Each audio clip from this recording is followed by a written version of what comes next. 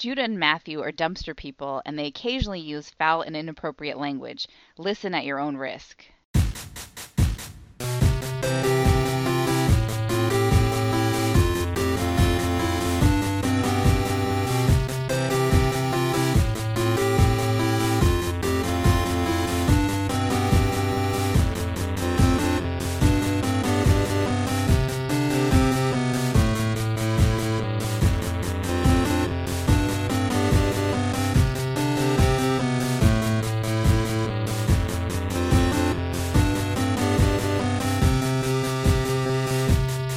Welcome to Brother Nate's Star Trek edition, everybody.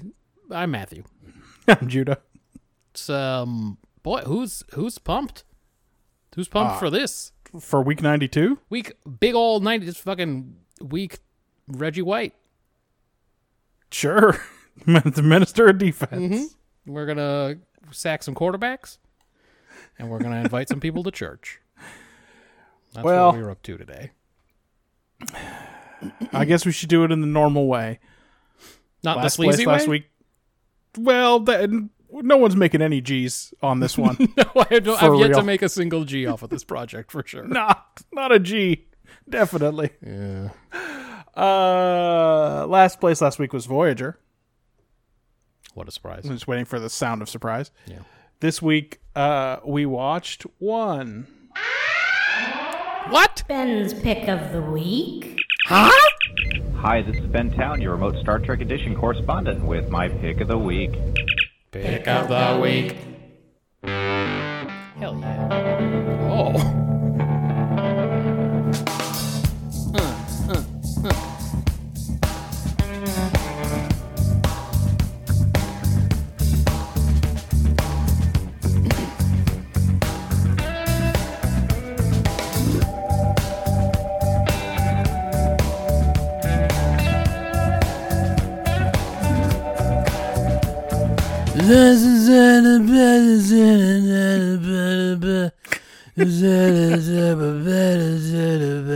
Right?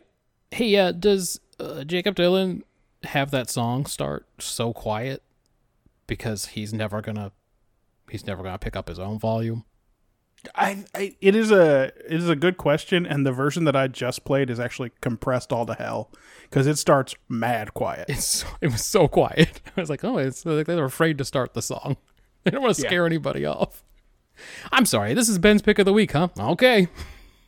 Yep. Fair enough.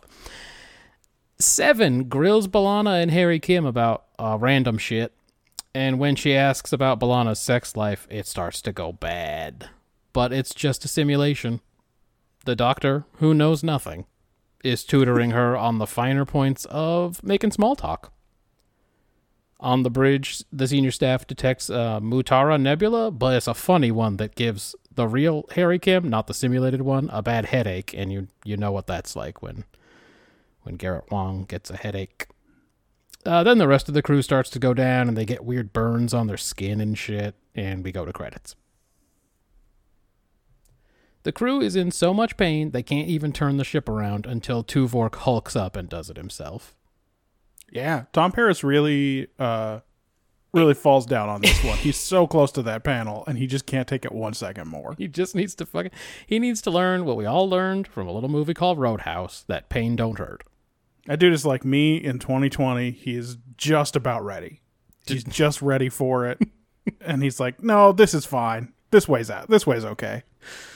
Some scrub on the bridge even died.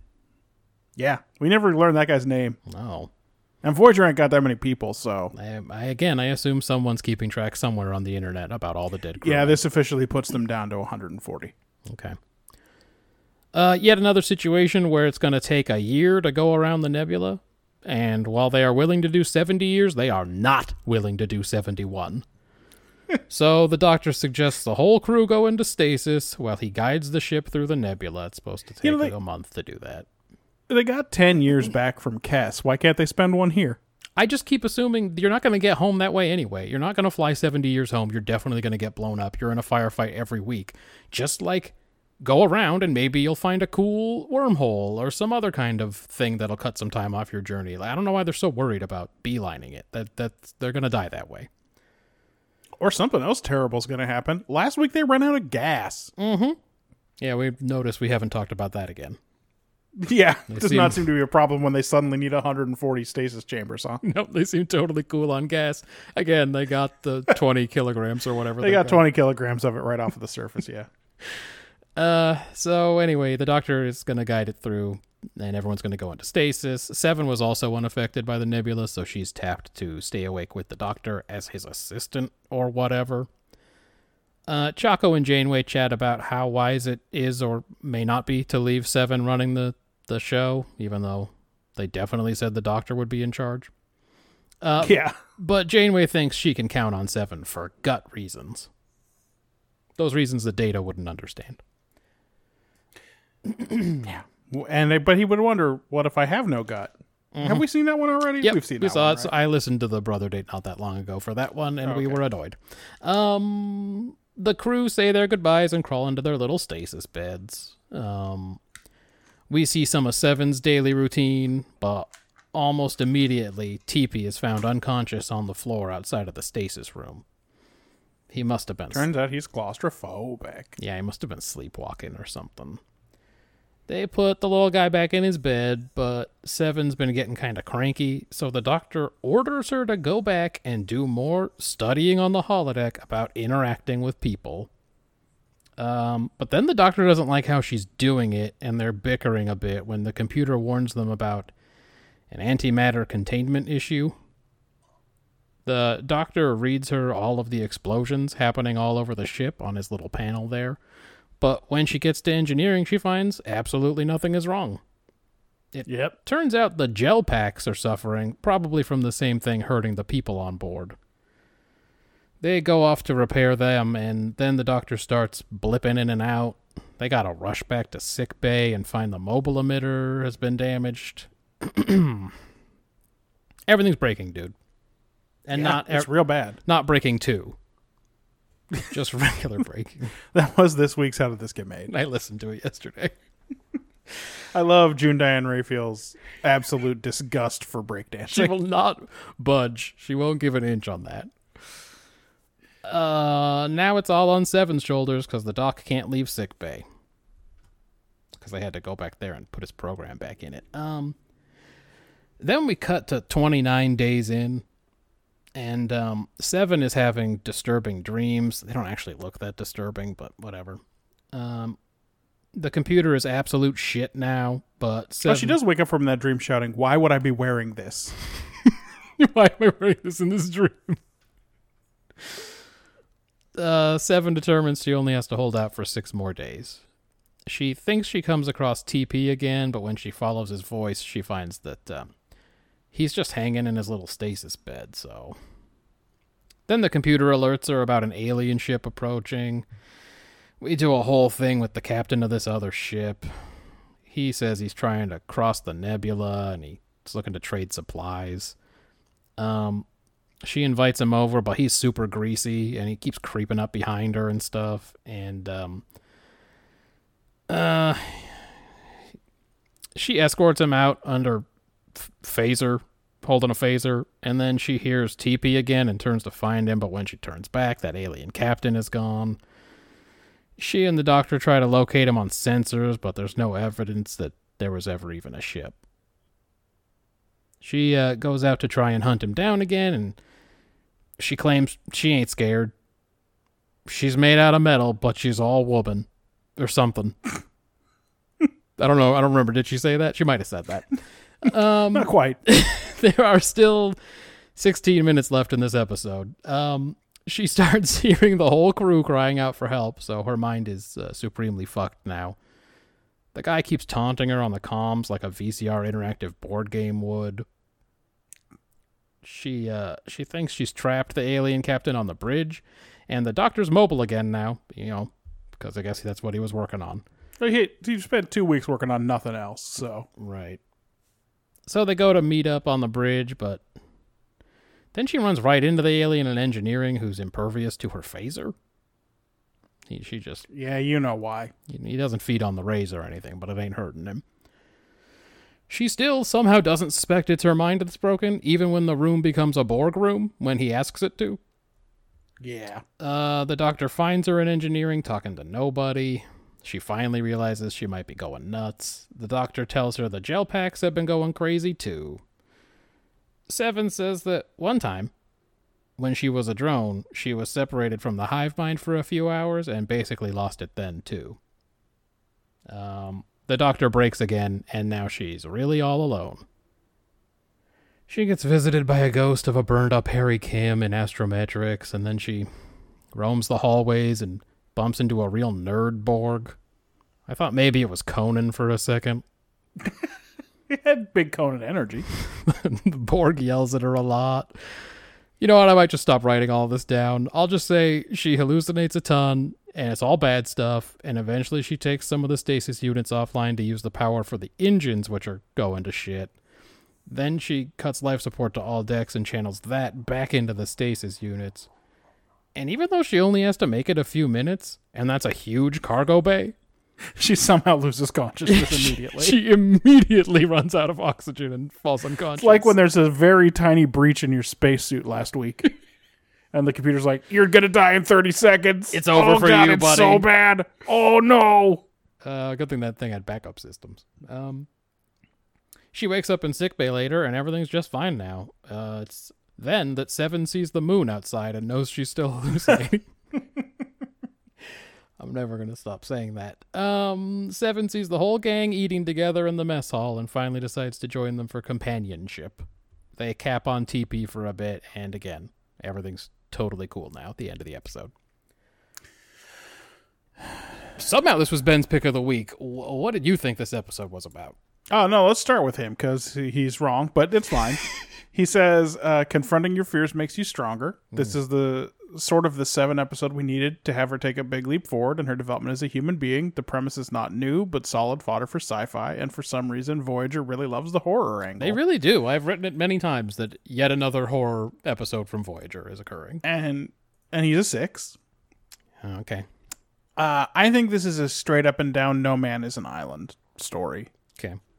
7 thinks socializing is stupid and useless and inefficient or whatever, and it takes pretty strong counter evidence to convince her that people are important and you need to have people in your life. Mm-hmm. I guess you do need sci-fi nonsense if you want to tell this story in 40 minutes. Like, if you're not going to commit to long character arcs with someone going insane over the course of weeks and weeks. What if they want to tell it in 3 hours? Because that's how long this episode was, right? Well, it did feel that way, but that was just because of the Mutara class nebula we were in. Okay, good. Look, I'm fine with it. I gave it a 5. Okay. It's not groundbreaking, but it's fine. I did agree that the take was probably the best part of the episode. I think we've done this one a couple of times. The greatest terror is being alone in the world. Yep. And I said, maybe for some people. I give it a 4. For some reason, that is not something that I am ever afraid of. How did they do? How'd they do with this one? Well, How'd they handle this old episode? We should say that Ben doubled up, gave it another 6 on execution. Yeah. Something I pulled out. Shouldn't human being always outrank unfeeling hologram? I guess we know where Ben stands on this one. I don't know. In the Picardo's not a person camp. I kind of agreed with Janeway on this one. I don't like Schmollus, but I mean, do you turn it over to 7? Yeah. To 7 of 9? None of these mofos even mention the fact that she willingly almost sacrificed herself to save their asses. Yeah, when she wakes up and they're all surrounding her, I think you were supposed to get that out of the looks of sympathy they all had on their face. At what an ordeal she'd been through. But it's true, they don't say, hey, thanks for risking your life or whatever. No, they really don't. But maybe she wasn't really in any danger because that cargo bay was huge. Well, yeah, sure. I mean, yeah, 100%, right? Maybe she fell asleep because she just had a tough time and she was tuckered out. Maybe she was like, if I go to sleep, the hallucinations will stop. I'll just have those sleep I'll just have snow dreams. I'll have the snow dreams and I can't hurt anybody when I'm doing a snow dream. Yeah. Safe in there. I was not. anywhere near as charitable on this episode. Let's see. Yet another stupid thing they can't fly through or around. I'm tired of this dilemma. Yet another Star Trek episode where somebody has to run the ship all by themselves, and something horror-related happens every single time. Yet another episode where somebody is a very slow thinker, and despite all of the wild shit happening around, can't figure out that it ain't real. Some of these are odd hallucinations for a woman-child ex-Borg to have. Like, what's this big rapey guy? Where did he come from? What is this? Why did she make this guy? He's just inside her somewhere. His name is Trajan, and he's the Beast from Beauty and the Beast. And I didn't want to talk about what? him. She but, probably like, saw Beauty and the Beast when she was a kid. it was too scary for her. When we had our friends visiting us for Thanksgiving a couple of years ago, they brought their little kid with them, and she got really scared watching Beauty and the Beast. But she kept saying that tomorrow, if I'm not scared, we can watch it. And that was like she was trying to rationalize it to everybody. That sounds like what happened with Seven. I didn't want to talk about it. This guy got an insane number of lines. Oh, he has more lines than Schmollis. Yeah. He is all over this episode, and I didn't understand any of it. Because it becomes clear pretty early on that he ain't real. Yeah. It's hard to miss. Anyway, all of her hallucinations are bad, and mostly just people being mean to her or yelling at her. I think her biggest fear may not be loneliness, but just being disliked in general. Will the ship be damaged at all next week after yet another total systems failure? No. They lost 1/3 of the computer gel packs. Mm-hmm. An amount which caused the ship to get real stupid and future imperfecty. Yep. Will anybody name that guy who died or miss him? No. Oh, yeah. We're not going to have his funeral where Chakotay's all busted up. I thought it was only salvaged a little by Jerry Ryan's odd dedication to this very dumb series. Why does she care? Like, I know this is her first season, but by the end of season 1, it was pretty easy to tell that no one on Voyager gave a crap about what was happening. For some reason, she's still trying to make these performances work, despite these awful, awful, awful scripts. I mean, look, it could have been Tom Paris alone on the ship. God. It could have been Harry Kim alone on the ship. At least 7 of 9 gives them something to work with, like some angle. Can you imagine if they had to invent some reason why Harry Kim was especially susceptible to loneliness now? And you'd be like, I don't know, man. We've seen him for 4 years. Well, you can't just make this up now. I know. Anyway, it was a 2 for me. I hated it a lot. I thought it was very hard to watch. It was terrible to watch for sure. Yeah. There's way too much background music this week. Particularly up top, it just plays over all of the dialogue. I was like, did I leave like is this background music from Star Trek Online? Did I leave that window running or something? And that's why I'm constantly hearing them. Like, no, it's. And I hit pause and I'm like, no, it was Voyager. It's just too much background music. Yeah. Then I hate hallucinations and dreams, and that's the visual language of this whole episode. Yup. The nebula is such a contrivance for the story. Mm-hmm. How did they? This thing is so big that it would take them a year to go around and a month to go straight through. How did they not know it was coming until they were on it? On top they of fly it. up to it and they start taking scans like, wow, what's this? Oh man, check this fucking thing out. They fucking fly into it and then they're like, oh, this sucks. Oh, no. Also, I love that there was no way to tell before they flew in that it was going to do that. Nope. Well, yeah. What does Mutara class mean? Does it just mean purple? Yeah, could be. Did they were just like, hey, that looks like the Mutara Nebula from Star Trek 2. Everyone loved that movie. Maybe that's what class it is, I guess. Are there any properties of those? Oh, yeah, it's real easy to do 3D tactics against a 2D 20th century human in them. We know that about them for sure. By the way, I've always loved the conceit that because Khan was from 1996, he couldn't think of going up or down. Like, yep. What? What? Like, I mean, they definitely had air. Yeah, in battles. 1996, there obviously was no air component to the war. I guess or not. Khan never played Ace Combat 2. I mean, they put him in a sleeper ship and sent him off. They must have had space tech. There was no one was fighting with scramjets or anything up there. Yeah, no, they definitely were not. Whatever.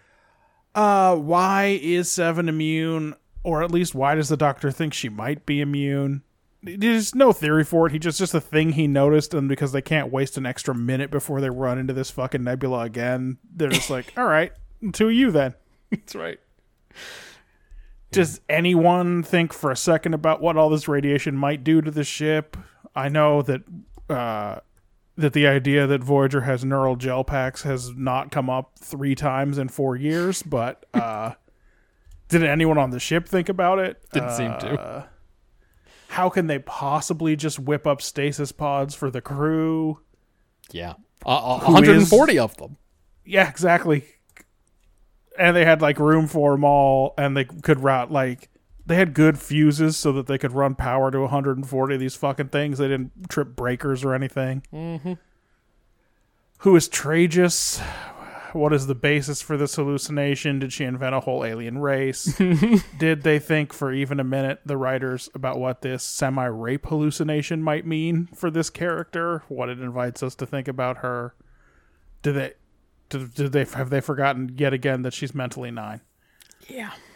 And then on top of it, the whole thing is a little bit arch. Yes, it is.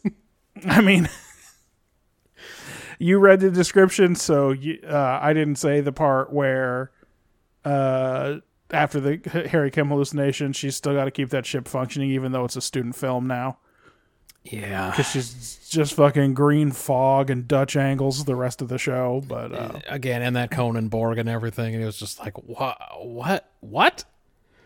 Yeah, I had a 3, but you know what? It is a 2. Yeah, it wasn't a very good one. Sorry, Ben. Ben's a 4 on world building, but it seems like it's more questions than answers. Yeah, the one I picked out was that the Doctor can't just project himself onto the bridge. I thought B'Elanna had put emitters up there or whatever. Yeah, exactly. Well, they gave up on all of that. Well, they gave up on all of that after after they found the mobile emitter in 1992. But then the Hirogen made Harry Kim put emitters everywhere. But I guess they ripped those back out, huh? Yep, they took those back out again, including the ones that were up before that, I guess. In fact, even when he starts malfunctioning in engineering, they've got to race back to sickbay. He can't just transfer his program there. Like, oh no, if I do that, my mobile emitter will fall on the ground. What would I do? Oh, can you imagine? You can't I can't trust 5-second rule 7 to that. catch this. She's been hallucinating. That's right. So he's a 4 on world building, despite the fact that it's all questions from him. Someone remembered about the neural gel packs this week, Mutara class nebulas, subnucleonic radiation, which is like magically bad for people. But also the concept of stasis and the fact that crews have been in stasis for a long time and they know how to make stasis pods, and it never comes up because I guess they never have to go in a bad place for a month. Right. But it does seem like stasis is a technology that exists. And in this one, they don't even have to get sealed into fiberglass. So, like when all them oily kids got sick. Yeah. I mean, the kids didn't get sick, but they made Pulaski The sick. greasy, hairless teens. Yeah. Yeah. Yeah. Stasis is kind of a big concept. Everything else is kind of whatever. I went ahead and gave it the 3. Okay. Alright, yeah, this dang nebula that fucks up the crew and all the ship's tech, all the stuff about stasis. It's just like taking a nap. And Janeway says crews have been in stasis much longer than a month. Whatever. Yep. Which makes sense. A month would be kind of a weird amount of time to put a crew into stasis. Didn't the gel packs get sick another time when the big They caught the a big CGI CGI virus. Yeah, big CGI bugs did give the neural packs a virus one time. Maybe they weren't that great an idea, those gel packs. Well, the ship was experimental. Was not supposed to be out here for this long, huh? Also, when you're in the writer's room and people are like throwing around ideas for what's going to make the show cool and new, if you're if you're running the show, don't you tell people, don't just throw anything out there? Like, if you have an idea for something, let's make sure it's rooted in, we're going to make a bunch of cool stories out of it. And not just, here's a thing we can throw away into the fucking first episode. We'll have somebody say it, and then we'll never talk about it again. Like, who gives a shit about these gel packs? It's like the same with the variable geometry warp nacelles. Yeah, what is it for? It just meant that at some point they had to either make a decision about whether to keep paying for that effect that they've never written into a story. Man, they didn't. Or just like, you know what, Voyager just fucking, this is just locked down now. They just always have it down. I don't think they still do that effect, do they? I don't know. It could be that they're still using the same 5 stock Voyager goes to warp shots that from Caretaker. Maybe. But yeah, who knows? Let's see. The doctor says if he goes offline away from sickbay, his program could be lost. Yeah, well, we don't know what happened at this point, but he does not. The backup module we know is no longer on board the ship, so It's just, why he's is... in real trouble again. We asked this question like 10 episodes ago, though. Why is his program always in danger of being lost? Like, why? Why is this a thing? It's an amazing question. It makes no sense. It's like, well, we have to load it off of a cassette tape, but unfortunately the cassette tape reader eats the tape every time, and then we have to put a fresh cassette in when we turn him off. Because you remember, they had to do the thing where they were trying to reprogram one from scratch or whatever, and they couldn't do it. But then we found out about the backup module, which just seemed like a totally functional and up-to-date doctor with all of the knowledge of what was happening. It's...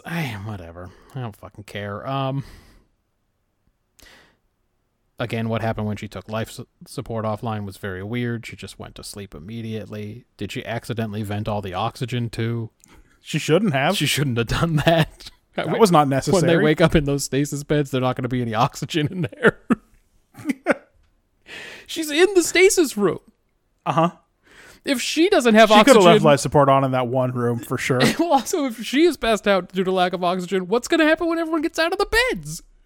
Yeah, it's going to be real bad. I don't... Tom Paris is going to bust out early and choke to death, and then everyone else is going to choke to death. I wish someone had thought a little bit about what that scene was.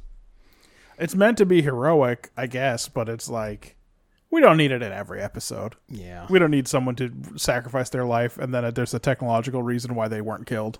Yeah, she already went through the ringer. Like, that should be good enough. It should be good enough that she had a lot of hallucinations, but still saved the day. She didn't have to then try to sacrifice her life. I found there were a lot of questions and inconsistencies. I gave it a 2. Characterization. Ben gave it a 7. Yep. Sassy Harry Kim is still here as he gives TP. I did notice that. He is sassier this week. Yeah, I kept giving him shit about being scared about stasis. Which is... Garrett Wong must have said something to the producers, like, you know what, I'm going to be sassy now. And they were like, no one cares. Go ahead. No one's watching this? I don't know if you've We seen haven't the bothered to numbers. give you any character attributes to this point, so why not? But we're also going to write it into the show as you finding yourself or whatever. And he says some personality that doesn't suck, so that's good. I would agree with that. The rest of this, though, woof. Was Harry Kim born in South Carolina? That's what he says. I mean, that's what the hollow Harry Kim says. Was that just like a make-em-up? That's a good point. Because what? South Carolina? South The Carolina computer must was be like, different. I'm not loading this file. Just have him say something. Just like picked a random spot on the globe. Yeah, good question. I'm from Calcutta. What? Why do you mean? You sure?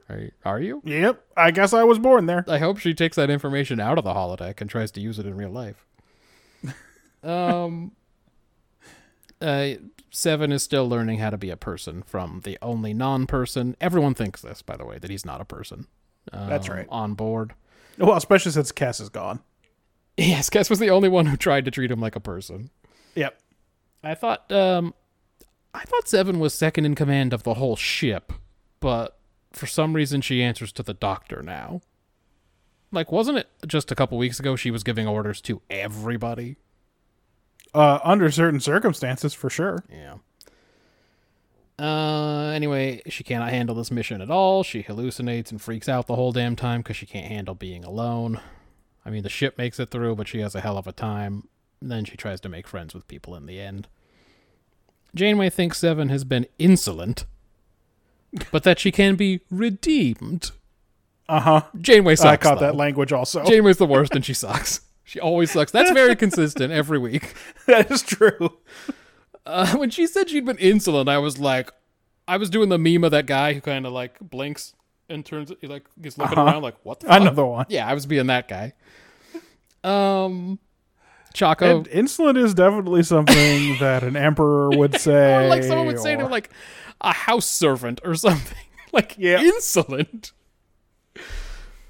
Chaco doesn't trust Seven. TP either has claustrophobia or some kind of stasis anxiety or something. I didn't pay attention. It doesn't matter. Overall, it was a 4 for me.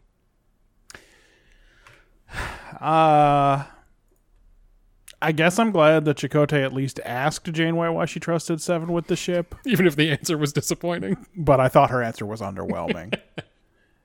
Like, we've seen Seven butt heads about methods and policies, but she pretty much always goes along with the mission. Yeah. And rather than say any of that, Janeway just appeals to her intuition. Yeah. She acts like Like, it's she's something not that like, she yeah, has. she kind of wants to do everything her own way, but she's never like, no, I don't think we should do that at all. I don't know. She indicates that she has intuition, but maybe Chaco doesn't. Like, this is something that I know as captain with my intuition. Maybe Exactly. someday you'll get that. Yeah. I mean, Seven and Schmollis are both real prickly, but they also both kind of soften as the stakes get higher. Yeah. The idea that Seven should hate and fear being alone is interesting, but it seems a little bit unmotivated. I felt like they didn't need to make it especially bad for her because she was a Borg, especially if they're going to make her hallucinations worse because she was a Borg. Yeah. It seems like overload. No one else is in this really, except that everyone sasses Tom Paris, even new sassy Harry Kim. Mm-hmm. I gave it 4 like you. Okay. We're racing through this one. What about quick hitters? Yeah, I got a few. This is why you don't charge headlong into a Matara-class nebula. Voyager was out of gas last week. Can they replicate and power 140 stasis units? Yes, without question. I wouldn't want to work for Schmollis either. Yeah. I honestly believe she can be redeemed, Janeway says, as though Seven is a murderer and not a kidnapped and abused child. It's true. She was way less mean about that actual murderer they had on board for a while. Yeah. And then, in the second holodeck thing, it seems like Seven just tells Neelix that he knows something about warp fields to try and get the computer to solve the problem for her. And it's like, that's a real Moriarty problem for me again. Like, you shouldn't just be able to say magic words and then the holodeck is smarter than everyone. It's literally my only quick hitter I wrote is, why does the Doctor's Social Graces program contain characters that all know everything about warp theory? Uh-huh. Because then Janeway Hollow Janeway joins the conversation too. Uh-huh.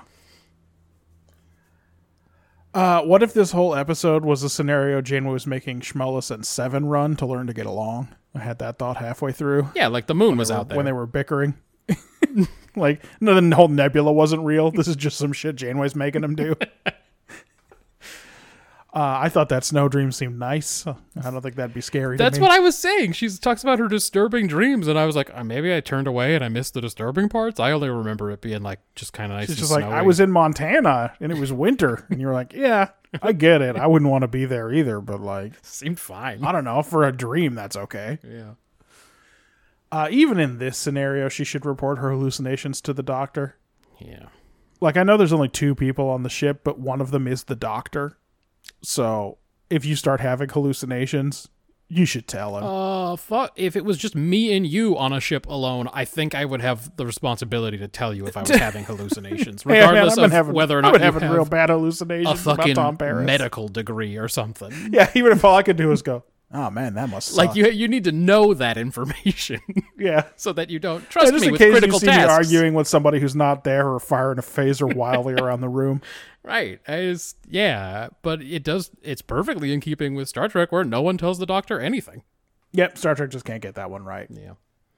You definitely could survive without recycling oxygen for 11 minutes in a room that size. It was huge.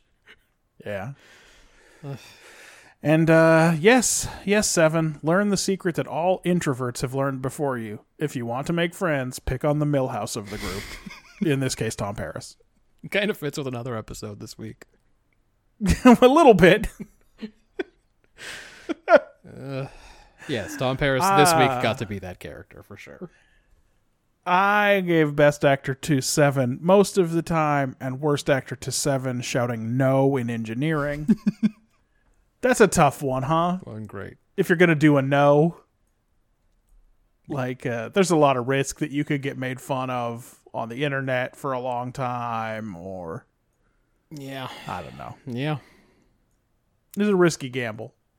Boy, you said you're one quick hitter, huh? That was it, man. When I'm writing the descriptions, most of them go into that.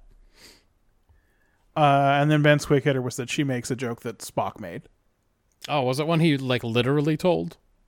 Yeah, I guess so. Because I could definitely see him saying it, for sure. I think it's something he says to Chekhov When at one point. the EMH says he's making a joke and Seven, he says he makes a small joke and Seven says very small. And I thought Spock definitely could have said that. Yeah, for sure. Yeah. Oh, boy. Boy. Off to a good start, as always. Thanks, Voyager. Thank you. Yeah, for sure. You can't beat that. Third place last week was Deep Space Nine. Oh, cool. This week we watched For the Cause.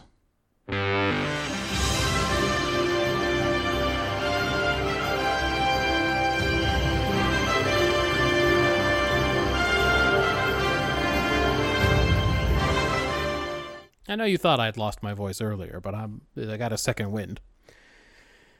Cassidy Yates has to leave Sisko's quarters early after a hot sexing.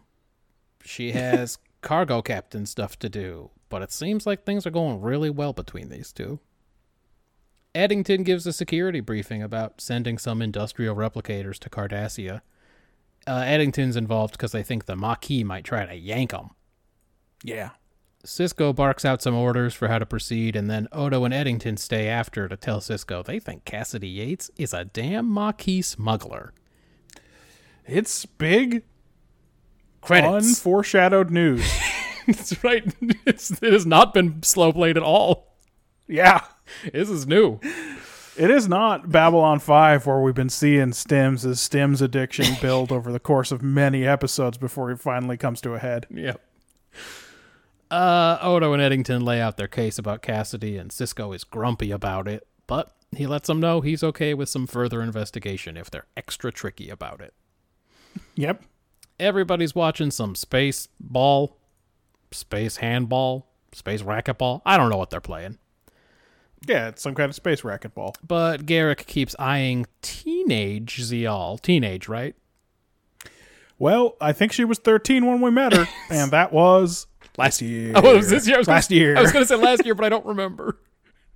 No, it might have been last year. Well, It would be a weird recast so soon, huh? she, like, eye fucks the shit out of him in return.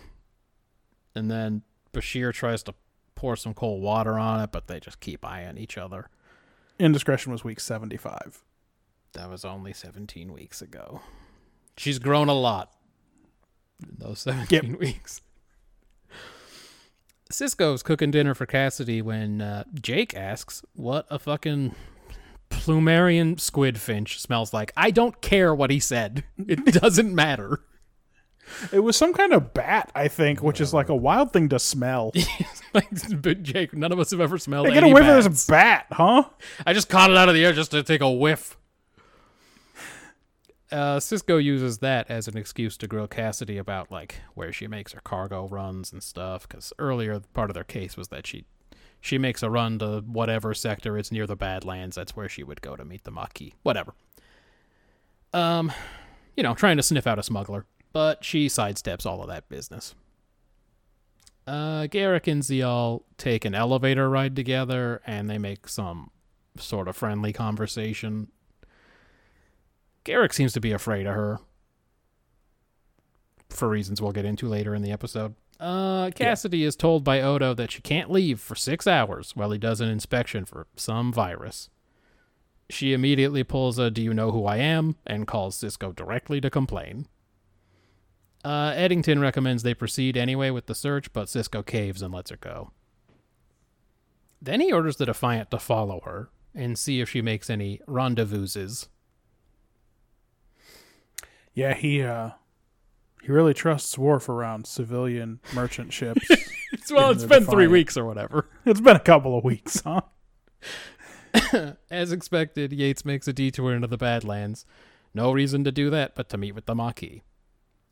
Meanwhile, Ziyal shows up to the tailor shop and invites Garak to the hollow sauna. She says it's too hot for almost anybody on board, but not us two Cardis. And Garak accepts.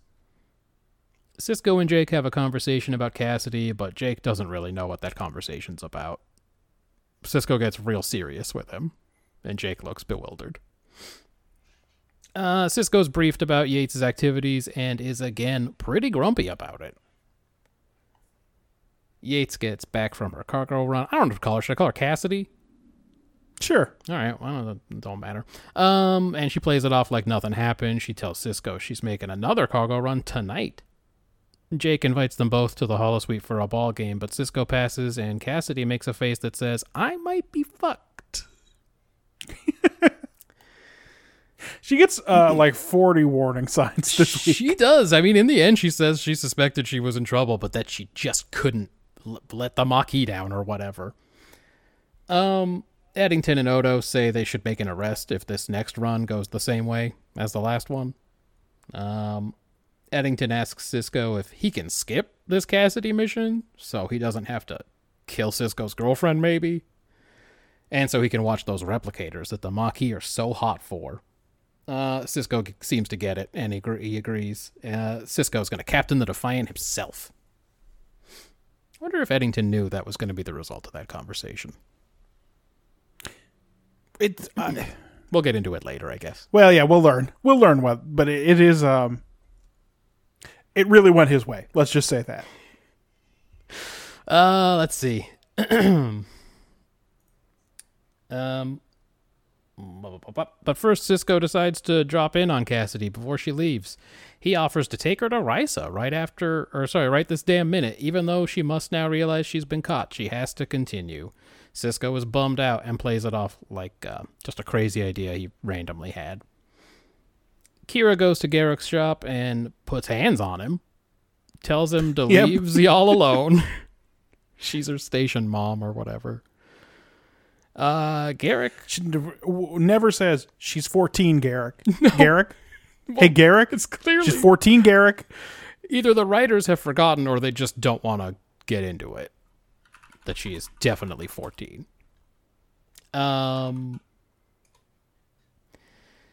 Anyway, Garak takes this as a good sign. Kira wouldn't try to save him from Assassin Ziyal, I guess is what he's afraid of.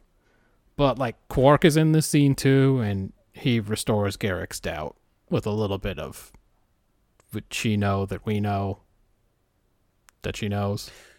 Memory Alpha says she was born in 2353. So they aged her up? I guess maybe she was 13 when the ship crashed, and then it was 6 years later that they found her, something like that. Okay, that could be. Does that make sense? So I guess she might be as much as 20. But still, Garak seems to be sort of a peer of Dukat. So yeah, it is. Her dad. Gross. Cassidy's ship is just roaming around the Badlands for hours, and Odo becomes suspicious. He thinks Sisko and the Defiant have been drawn out intentionally so something can happen on DS9.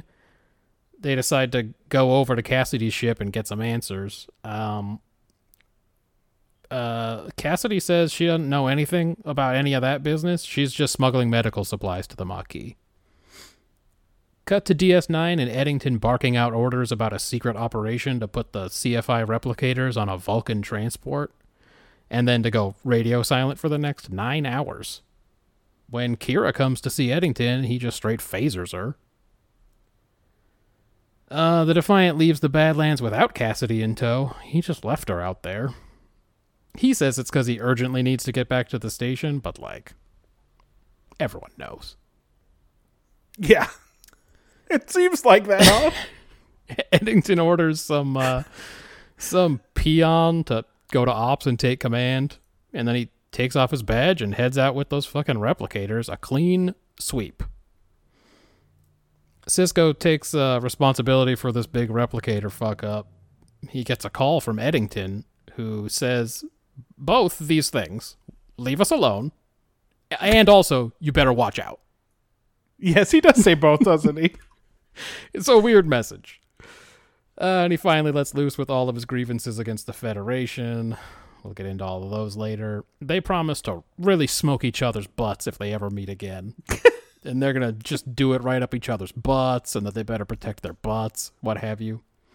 Cisco says he's going to kill Eddington with a trident. It gets personal quick. Garrick goes to the sauna and just accuses Zial of wanting to kill him. She says she thought about it, so that's great. Yeah. But she really just wants some fucking company from somebody who might understand her a little bit. So they decide to have a nice old time on some hot rocks. Cassidy does indeed come back to DS9 to turn herself in. She let her crew get away, but she came back to face the music. She said she had to come back because she loves Cisco. He has her arrested, but seems to promise that he'll be waiting for her when she gets out of jail. Who knows how long that'll be. I guess they all expect that the Federation justice is going to be pretty soft on this one, huh? Well, Cisco's definitely going to put in a good word for her. What is jail like in the Federation? We know Tom Paris is digging a hole or something when Janeway meets him. Yeah. What's he doing? Something like that. They claim it's manual labor. I only ever really see him like kind of walking around. Yeah.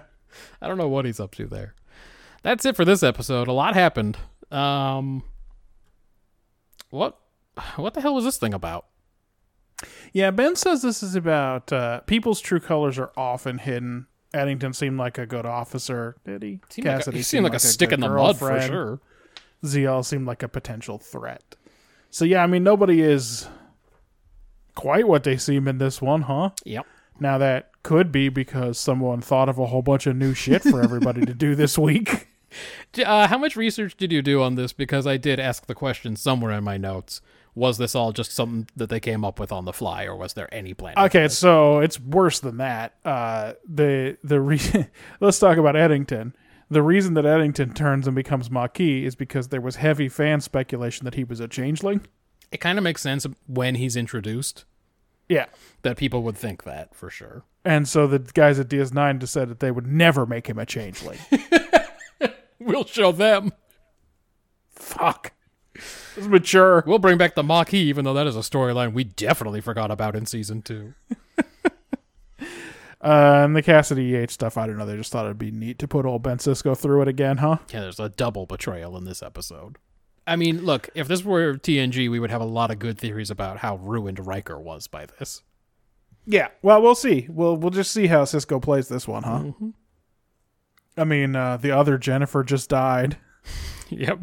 He's had a bad year, kind of. I was worried about Cassidy during Jennifer 2, because I was like, one, he's not going to tell her about this, as we discussed. What happens in the mirror universe does not count. Yeah, of course. Jake probably would have let it slip, frankly. Yeah. But he didn't seem to be worried about Cassidy during that whole thing, but I guess they were still dating. Anyway. Yeah, man, she was stinking up one of his triangles. It's true, he did pick the one with her scent on it. Anyway, I think this one is do your duty even when you know it's going to hurt, I guess. Okay. This is what's happening for Cisco and Cassidy. I couldn't think of a way to tie Garrick and Eddington in. Garrick was doing his duty to nail the teenagers on board, even though it might hurt. Even though he might not be so inclined. And then Eddington was doing his duty, even though... For the cause. For the cause, even though... For the cause. It's hard, it hurts to leave that ensign or whoever. Hey, maybe we title this one For the Cause, but we spell it COS? No, that's not fun. No, that's not because fun he was a anymore. diddler, and maybe Garrick's a diddler. It could be. Yeah, it gets right because of the diddlers. Well, and right so now I have... Diddler fantasy. Right now I have sketched out Good Fun on Hot Rocks. Is that not a good title? Actually, all of these episodes have kind of bad sexual politics, all 4 of them this week. Yes, they do.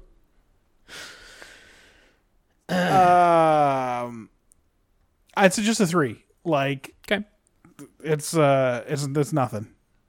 All right, I'm about to blow your fucking mind. I'm ready. I like to prep people for when their mind's about to be blown. Maybe take a step back and examine your own faults.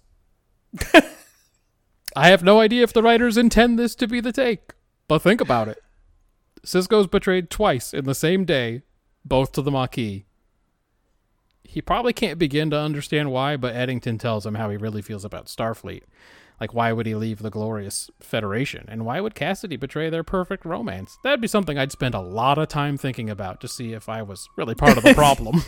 After a day like that, yeah, definitely you'd be like, I think I might have done a whole bunch of stuff. Yeah, I might be the Cal problem. Hudson tried to tell me about a lot of this, and and then that we did have that crazy coup. We did have to fight a coup. There was a coup recently. Yeah, His Starfleet not great? maybe it's not going that well. Maybe I'm a problem. Maybe I should be doing something else.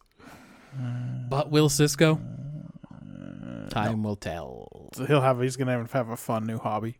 Anyway, I was so enamored at the idea of Sisko taking a step back and examining his own faults that I gave it a 6. That's wild. It's wild that your take is a suggestion for a character that you know will not be followed. That is not shown in the episode at all. Yeah, it's completely not part of the episode. But you if know, that we're was the 92 take- weeks into this, so whatever. But if that was the take, let's say that was the take. Wouldn't that be worth 6 points? It sounds like it, probably. I'm a big fan of introspection. It's not a thing that anyone does in real life. So, Well, boy, based on that, how'd they score on yeah, execution? now you're pretty excited. See? That's what I was talking My about. mind was blown, as indicated, and now I want to know. All right, this was a pretty good one. You got the double betrayal of Eddington and Cassidy. They both go off at the same time, both to the Maquis. If you've been watching at home, you didn't see either one coming. So there's surprise. In the episode, they give you the idea pretty much right away of Cassidy being a traitor, but they give it to you so early you might think it's bait. Yeah. Like you might go, no, they wouldn't say that right into the fucking credits. Especially if you either remembered that Eddington was Maquis from a previous watch, or yes. that last time Eddington and Sisko butted heads, or you had a suspicion that Eddington was a changeling. Yeah. Like, it does seem like it could be a stitch up at first.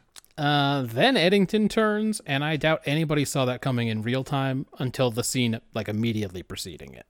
Like, they start to lay some breadcrumbs. Yeah, unless you got. Did you talk at all about the scene where O'Brien is trying to get some good controversial politics chat going on the bridge of the Seriously, Defiant? how come no one tells him to shut up? So I can Worf doesn't say, Chief, we're at work. Yeah, we're very busy here. We're Chief. doing a whole operation. Chief, not on duty, huh? Yeah, O'Brien wants to mix it up about whether the Maquis are terrorists or freedom fighters or whatever. Yeah. And Eddington plays the Eddington card, which is I am a stick in the mud. It's actually the world's most perfect cover, which is what I'm going to get to soon also. That he's just like, well, no, I'm not even going to talk about it because it doesn't matter. I'm here to do my duty and nothing else but my duty matters. And you're just like, that's the guy you've known the whole time. He sabotages their ship that one time and he's like, look, I had to do it. Like, No, you were... Well, Admiral said I had to do that, so. That yellow admiral, the admiral in the yellow jumpsuit, that who looks like me, he was not for this mission or whatever. So you believe Sisko's probably messed up about Cassidy, given his attempts to, like, let her go, and the way he hates seeing Jake getting close to her, and tries to warn Jake, and, like, obviously the scene right before she leaves where he tries to get her to go to Risa or whatever. The Eddington stuff is more about promising a rivalry for the future, I guess, given that last conversation between them. Yep. But overall, I think it's a gripping episode.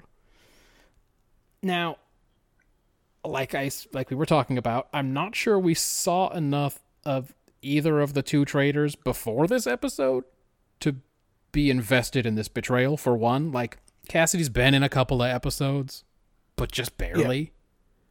Yeah, the last one I remember was like Sisko doesn't want her to move onto the station because it's all moving too quick. Yes. And Eddington had been in some episodes and had played a more substantial role, but was definitely not a main character. Oh, yeah, he's like some weeks he's there and some weeks he's not. And it's just like, this guy's just a replacement for George Priman from season 1. Yeah, the guy that no one cared about. The guy who went, Constable Odo. So, you know, I would probably have, if I knew we were going to make the big betrayal episode, I would have used them a bit more in the previous few episodes. Just so people care. Well, here it is. Better or worse than Seska? Well, okay. All right. Like, I can probably skip ahead to that part. Oh, you've already... I'm sorry. I've definitely covered it. Sorry, I didn't mean to be in your notes like that. Let's see. As it happens, we get very little about why Cassidy works for the Maquis, and Eddington's reasoning sounds dishonest. Like, he has a cool speech he wants to make that says nothing about his personal motivations. Yeah, so far... Sorry, go on.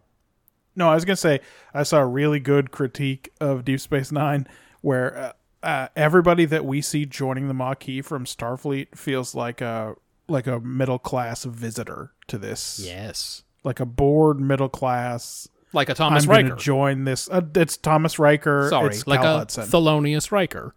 Right. I don't like that they've renamed him Thomas. I know it's Thelonious. Yeah.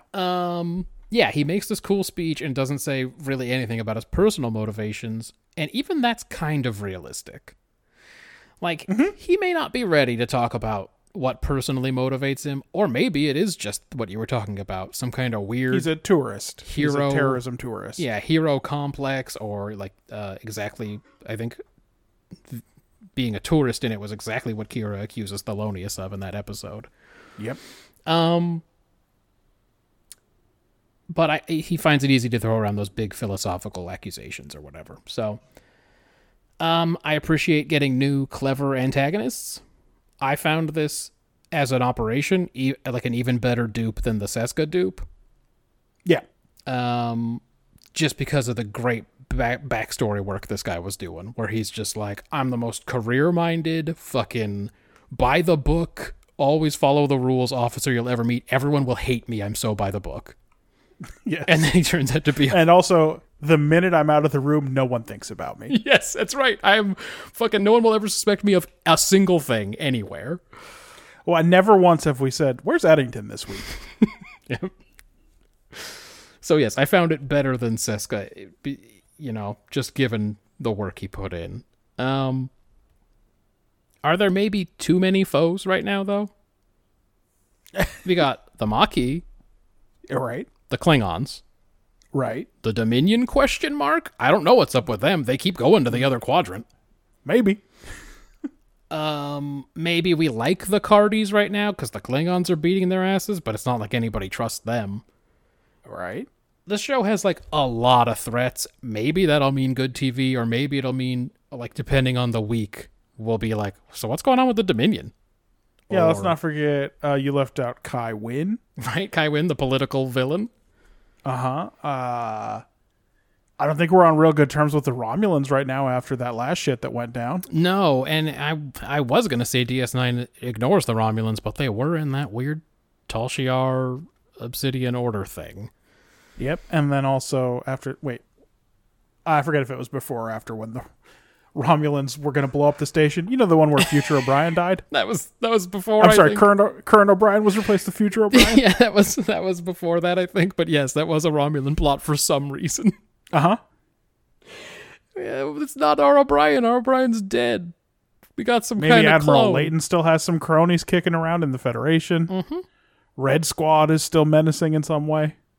So it's a show with, like, depending on the week, they could have any number of villains, and I don't know whether that's good or bad. But again, overall, gripping, good episode, and especially given the previous 3 or 4 weeks of all of the shows, every series, I gave it a 7. I'm not too far off. I think this is an interesting episode. Sisko takes an L here, and the only consolation he gets is that Cassidy still loves him. Otherwise, the only winner this week is Eddington. Yeah, he won big. No one foils anything. The bad guy gets away. Cassidy really is a smuggler. The Garrick Zial stuff doesn't work for me. Quark thinks it's a date, and there's not really any reason for us to think otherwise, since no one points out that they're both outcasts until she says it in the second to last scene. Mm-hmm. But they must be close to 40 years apart in age, so that's a little ugly. Yep. And we have very few episodes that focus on Garrick's feelings about not being able to return to Cardassia, so it would have been more useful to start there instead of this "is she going to try to kill me" angle. Yeah. Not the best, but this episode does mostly work, and I gave it a 6. Yeah, you notice in my rundown, You didn't really talk about that plot so much. for the execution, I don't think I mentioned Garrick at all, because that was a very clear C plot. Yeah, definitely. It's wild because Garrick's not in every episode, so to have him in a C plot is an odd idea. Yeah. Because you could have just not had him at all. Yeah, and I don't know if we mentioned it was a 6 in execution from Ben. Right. He thought It's just a plot summary, really. Yeah, he reads off a plot summary. He says the Garrick see all things interesting enough, but just sort of a human interest piece. Yeah, they didn't need to do it. They could have spent more time on the 2 main plots that are much, much more important. So, world building. Ben's a 2. Security ratings. Eddington does make the bizarre claim that if Cassidy Yates is a Maquis, she's no longer a Federation citizen and doesn't have protections. Yes, he does. Which is an interesting idea. I think that they remembered that the Native American colony in Journey's End voluntarily left the Federation, So they wouldn't have to leave their planet. so they wouldn't have to leave their planet, and they agreed to be ruled by the Cardassians. And that episode is definitely the inciting incident of the Maquis. One of them, for sure, yeah. Yeah, but I don't think that necessarily means that a Federation citizen gets expatriated just because they Well, I don't know if you are smuggling for the Maquis. also had that in your notes, but it was in my notes as well, Yeah, it is wild. because it's a crazy statement. Yeah. Yeah, I have industrial replicators. Bajor got 1. The Cardassians get 12, but they're not just one planet. The state of the Cardassian Union. Maquis moves, both taking advantage of the Klingons and then this big play against the Federation. Cardassian clothed saunas, Bajoran racquetball. I gave it the standard 3. Okay. Let's see. The Maquis are thriving because the Cardis are busy with the Klingons. Again, those replicators, which are super cool in mostly unexplained ways. Well, we know they're industrial, Yes. so they can make I-beams and concrete, I guess. Yeah, it's like playing SimCity, I imagine. They probably don't make Earl Grey tea, though, or chocolate mousse. That's dumb. Each big replicator should come with a little one. Yeah, probably. The thing about that Eddington says about you can't be a Maquis you can't be a Federation if you're a Maquis or whatever. The hot saunas. Did Garrick have Gul Dukat's dad tortured and killed? This we have never learned. No. I think there might have been some hint that Garrick was responsible for something to do with Gul Dukat's father. Well, we knew. Did he mention his dad before? I don't remember. Yeah, I think his dad has come up. but Scrane's that's dad? it. They have been, yes, but they may keep it real close. And now Zial just comes out and says that her grandfather was tortured and killed by Garrick. And again, I assumed that meant her dad's dad, because her mom's dad was. It would be weird if it was her Bajoran grandfather for sure. Yeah. I only had it as a 2. The Maquis stuff could be important, or we could not talk about them for 2 seasons. Like, it's hard to say when you're watching this Yeah. episode. They have been out of the picture since Cal Hudson, so Except for when Thelonious said he was one. When he that was before unilaterally. Cal Hudson, wasn't it? No, I think that was season 3 when Thelonious shows up. I think he unilaterally declared himself Maquis, but like none of the Maquis knew he was with them. I think he just showed up and went, "Yeah, I'm a Maquis now." Yeah, I think that's what happened for sure. Yeah. Characterization. In early 2371, he joined the Maquis. Because I don't think that was that long ago. Ben gave Why it is an there not a link to that? That sucks. Ben gave it an 8 on characterization. Ooh. That's a big score. He says O'Brien's old IRA instincts cause him to have sympathy for the Maquis, and he wants to argue about it with Eddington and Worf. Yeah, this didn't really come up, but it is the case It's wild. that he loudly announces his sympathy for the Maquis on the bridge of the ship. He must not know they're fugitives, I guess. Quark fucking with Garrick's mind is funny. Yeah, again, when he's in the tailor shop. He's initially comforted by Kira's visit, but then Quark fucking mind tricks him into being scared again. Yeah. He says the actor is playing Garrick gay, but I'm not sure if Garrick himself is supposed to be gay in universe. Maybe we've been unclear about that when we've talked about it in the past. That's very much like an actor's secret. Like, Yeah, that is his actor's secret. that is for how sure. he is playing Garrick to get to like motivate himself to do cool stuff in the scenes. I don't think on screen Garrick is supposed to be gay because I don't think anyone on Star Trek was supposed to be gay until Discovery. I think you're probably right. And then he says Eddington doesn't seem well motivated either. Yeah, which we talked about. I am almost there, actually. I gave it a 7. So, Sisko is still shacking up with Cassidy. He's very bad at asking her about her flight plans and shit. He just won't let this "is Drayon 7 near the Badlands" thing go. Yeah, he's not cool about it at all. She is so much cooler about it, even though she must know she's being grilled for a reason. Sisko also doesn't handle this conversation with Jake well because it's one more person who's going to be hurt if she turns out to be a traitor. He almost compromises the whole mission to try and save Cassidy. And then this is where I have written, Riker would never recover from this episode. If this is the stuff that happened to him, if Troy turned out to be a smuggler and then like someone stole a bunch of shit from him while Picard was at a conference or something. Yeah, this would be Riker's worst day for sure. Yeah. So we'll see what Sisko does. Odo, I love the first scene where Odo really does not want to tell Sisko he thinks Cassidy is a smuggler. Yeah. Like even Justice Odo was like, fuck. Okay. Oh, I got bad news. Oh, boy. I really don't want to do this. Jake is still a writer. He's Writing about what he doesn't know, so he's really on track to be a 19-year-old writer after his autobiography idea. well, it's about a guy whose mom dies. I mean, it's not about that. He's become close to Cassidy, probably because he needs a new mom again. And now he also talks sex talk to his dad. Woof. Yeah. Worf and O'Brien spar a bit about the Maquis. Worf says they're terrorists and criminals always make mistakes. Yeah.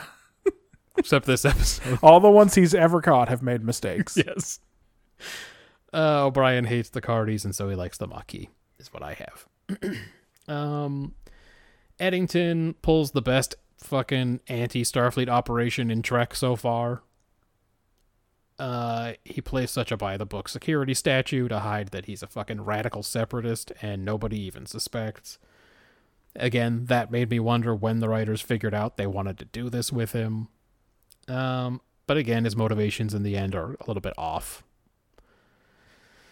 Zial is looking for like a familiar face or a friend or somebody who understands her. Garrick. I have here, Garrick's at least a little afraid he'll get stabbed or shot by Zial, but he does need to get it in every once in a while.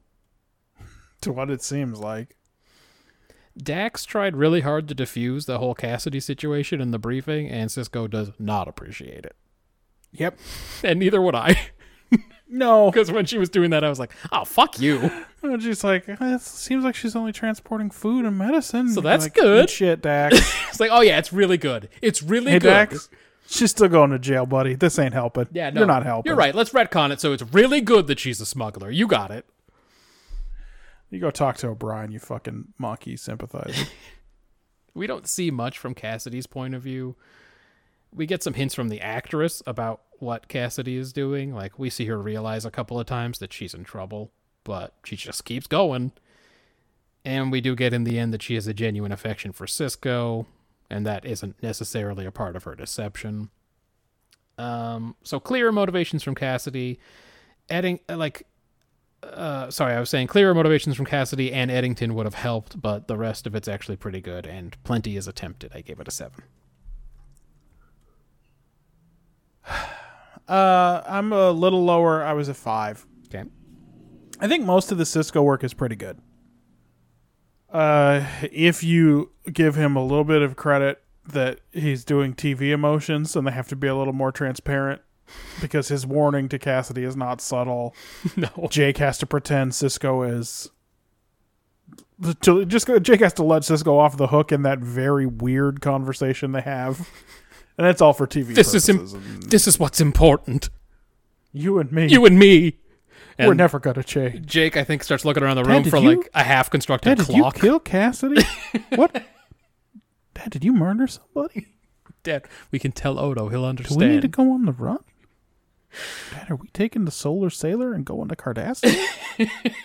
It was, yes, it is played a little bit much. Yeah. But it's the only thing that Avery Brooks ever gets up for is stuff with Jake. So Yeah, I think Cassidy Yates is fine too. We've only seen her in a bunch of little roles, but we already knew that she was from a different kind of Federation than Cisco. yeah, Like, her ship is slow. It doesn't have great equipment and stuff like that. And also that her brother's out on a frontier world somewhere. Mm-hmm. So the idea that she might have Maquis sympathies doesn't seem, like, impossible. It's just... It's not a slow burn, like you said. no, and at no point in this episode does she say, "Here's why I'm a Maquis" or anything. Nope. Yeah, exactly. That's not the case with Eddington. We knew that he wasn't Cisco's man before, but he was a rigid Starfleet goon right up until his big speech about how the Federation are like the Borg. Where's that come from? And O'Brien talking politics on the Defiant, he must want another bar fight. I didn't even talk about Garrick because for most of the episode, I didn't understand. Like, if it's not romantic, don't have Quark say it's a date because he's a man and she's a woman. Yeah. And then, I don't know. Kira also is in this episode to play racquetball, put hands on Garrick, and get stunned. It's true. So that's rough. Hey, that's the most she's been on an episode in a long time. It is kind of the case, huh? She's not getting a lot of screen time. And it was this week. It wasn't even because of Worf. I mean, like, Worf's barely in this one. Like I said, it's going to be a 5 from me. Okay. Quick ones. I have just a few quick hitters. Don't sniff that triangle. That's gross. Cisco's not smooth. Of course, Smiley has Maquis sympathies. Oh, when they schedule something for 2100, do you think that's 9 p.m. like it would be here, or because it's a 26-hour day? Is it like 8 p.m. and noon is 1300 hours? I think that has to be it, right? Wouldn't noon be 13? I mean, you would think so, but like, I don't know. Maybe Maybe people really got used to 2100 being 9 o'clock. So they just tack 2 on at the end, so it's like Yeah, noon exactly. is still 12, but then yeah, but midnight is 14. you go up to it's to 12 p.m. and 13 p.m. and then you get to 14, which is p.m. which which is 14 is 0, which is a.m. 0 hours. Yeah, 14 a.m. And then, like you said, Jake dates one Dabo girl, and now he thinks he gets to talk sex with his old man. Yeah, I didn't like that. It's not great. Best actor this week is Cisco. Worst actor, Lieutenant Reese. Yeah. They gave that guy a name and 15 lines, and Most of the We lines ain't were gonna see him about again. how he was not prepared for this. that's right. By which he meant having to read lines. Yes. I love how they bring him in. They bring him in the end to arrest Cassidy, and he's got a big bruise on his face. Yep. And it's like, what happened to him? Was there a scene where he got hurt? Because I don't think he just gets I don't left think there at are any ops. deleted scenes for this one, but they did not explain it. He's just left it. They just said, like, he said go to ops, and then he left, and then we see I him, think and we he's have got to a bruise presume on that his face. Kira caught up with I it think at some so. point. But they couldn't just put that there for no reason. There must be something that ended up on the cutting room floor or something. And Ben's quick hitter, what's that hideous green glop that Cisco's making? I thought his specialties were all normal human foods. In some ways, you're even worse than the Borg. Eddington cuts deep. It's true. Yeah. The Borg killed his wife, That's a tough so one. He must know that. that one is personal. Yeah. Yeah. Yeah, my only quick hitter was Cisco orders Odo to step up random security checks. It's like stopping people and frisking them and stuff. And then says, you can't just surveil a Federation citizen when they're talking about Cassidy. Yep. Like one line later. It's like, hey man. Hey, 14 seconds ago, you told me to do this to everyone just passing randomly on the station or in space or whatever. Now I want to do it to your girlfriend and you just think it's fucking not legit. Anyway. All right, we did 2 of them. All right. Well, hey, listen, so far both episodes this week have scored higher than last week's winner. So we're off to a great start. Last week was so bad. Second place last week was TNG. Okay. This week we watched The Nth Degree. Sorry. Yeah.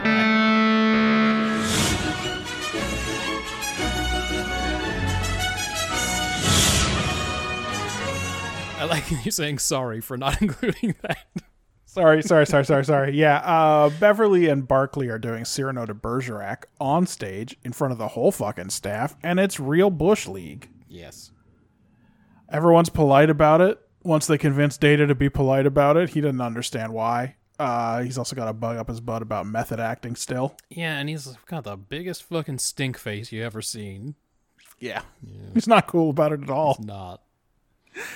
Counselor Troy thinks Barkley's come a long way since we last saw him, but he's not so sure. He thinks that he's just playing a character, and he hasn't really gained. It doesn't matter. Enterprise is checking on a subspace telescope called the Argus Array at the edge of Federation space, which has stopped transmitting like a few months ago, because I guess it really is at the edge of Federation space. Yeah. And when they get there, they find a probe hovering over it. Geordi and Barkley go out to have a look in a shuttle.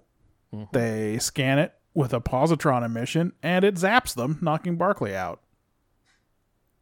It starts moving towards Enterprise. Barkley's back in sickbay. He seems physically okay, but he starts spouting off about adjustments that can be made to Beverly's scanners. Anyway, it's red alert because of the probe, so no one pays much attention to that. Yeah, dude. This probe is serious business. We'll talk about it. Yeah. Enterprise can't outrun it for reasons that they don't understand, and so we don't get to understand. Mm-hmm. And it doesn't blink at their phasers, even when Geordi and Barkley hot him up for Riker. Yeah. The probe's energy field is going to knock out Enterprise's shields, but Barkley starts transferring warp power to the shields so that Picard can use the photon torpedoes, and those do the trick. I guess this thing was only good against energy, and just regular explosions work real good on it. Yeah. Enterprise goes back to the telescope to make repairs. Barkley gets called up to the big show in the briefing room, steps on Geordi's toes by suggesting that he could program a new control system for the array in a couple of days. No big deal. He's a real doucher in that, too. He's like, if we do it as Commander LaForge suggests, it'll take weeks or whatever. Right. Like, damn. But if a smarter person was around. Yeah, someone who knew what they were doing a little bit. Right. Yeah. Troy gets a creepy feeling from him. Maybe because she knows he's going off to play practice to make Beverly cry, or because she can sense he's going to ask her on a date later in 10 Forward. Yeah. But one thing hasn't changed. Reg is late for work because he's playing in the holodeck. It's just Einstein this time instead of the goddess of empathy. Geordi straight up asks him if he got probed, and he's defensive about it because he likes the new overbearing Reg he's become. Yeah. Anyway, Beverly finds out that his brain is all sloshy with chemicals and he's like a supercomputer. He thinks his IQ is 1200. They have a big what to do about Barkley conference. Riker wants him locked up, but since he hasn't done any cool crimes and they need the array fixed, they decide to do nothing. One of the array reactors begins overloading. They don't seem to be able to interact with it fast enough to prevent it somehow. This time it's a bandwidth problem or something. Right. Barkley runs off to find a better interface, of course, in the holodeck. Meanwhile, the array's about to explode when Enterprise suddenly loses helm control. But then it doesn't explode. And Picard asks the computer for an explanation, and Barkley answers. Yeah. It turns out he has lasers going into his brain, and he's the computer now. You remember that episode, Spock's Brain? When Spock's brain became the computer for that civilization? They thought we needed another round. It is Spock's Brain Part 2, yeah. Everyone goes on down to the holodeck to talk to him. He explains that much of his brain is now in the computer, and he can't remove himself without dying. Yeah. Geordi turns off all the mics in the observation lounge so they can have a secret meeting, and then he goes to work trying to get direct control of engineering, all the while chatting with Barclay 2001 style, and he's really turned into a prime know-it-all. He's figured out the equation to the universe and a speed beyond warp speed, and before Geordi can do dick, a subspace distortion appears in front of the ship, created by Barclay, and he won't answer orders to stop. Yeah. Troy goes down to try to talk him down from this ledge he's on, but it's like, what if he wasn't just shy? What if he sucks? Because he tells her that she's a dumb baby, and he reroutes around Geordi's hack, and he takes the Enterprise right into his distortion, and he uses force fields to thwart Worf, and everything gets swirly and cutscene-y. And then the ship is in weird space, 30,000 light years away in the center of the galaxy. All computer systems are back to normal, but a big floating head appears and starts saying dumb stuff like cranial plate, bipedal locomotion. A shaky Barclay appears on the bridge and tells them that the Cytherians have reintegrated him. Great. They reprogrammed him to make contact. They are explorers from opposite world. How come Riker or somebody didn't go? Great. Someone should have. Good stuff. They want to make first contact. This is their method. We don't see any of the actual first contact or exchange of knowledge. We just slam cut to 10 days later. Enterprise is back in Federation space with a whole lot of boring knowledge for scholars to pore over. He basically says boring. It's true. And Reg is back to normal, more or less. Troy tells him that everyone has a peak, and the trick is to go on living afterwards. As a reward for not killing everyone, she goes for a walk with him in the Arboretum, but it is strictly hands above the waist. The end. Yeah. Yes, indeed. All right. I got something for this. Oh, let's have it, please. Everybody needs a punching bag. Is the consequence of Barclay becoming a genius that people hate him? It may be just that Geordi hates him? Otherwise, I don't know what this episode is saying. I mean, obviously there's the stuff about him taking over the Enterprise, but I think we're supposed to be much more upset about Geordi's hurt feelings. This is a mean-spirited take, but I couldn't figure... It was basically they're saying every group has one. Every group has a TP this week in Voyager, but like just someone that everyone feels better shitting on. It makes everyone feel better about themselves, and it brings balance to the whole group to have a real fucking Sukjin on the team.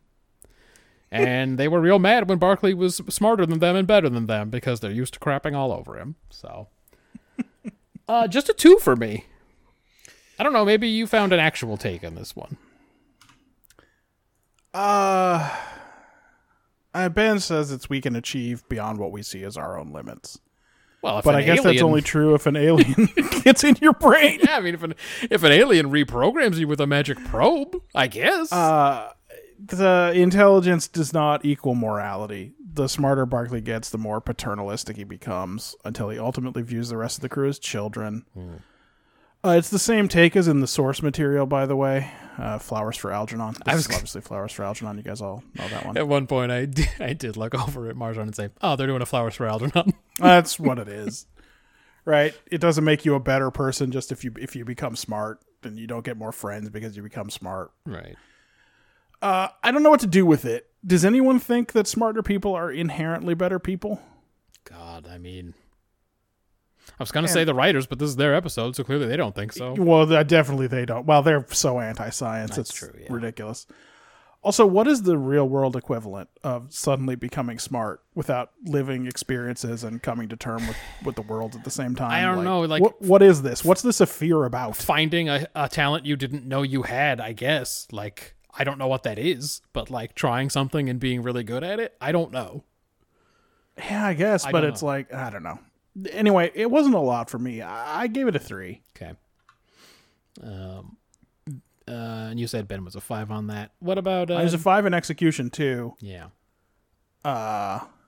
He says this is his least favorite medium to take in, Cyrano. He says after the shenanigans they caught Barclay up to in the holodeck before, why are they feeding into his tenuous grip on reality by having him play a part? Especially this part, which is Barclay. Yeah.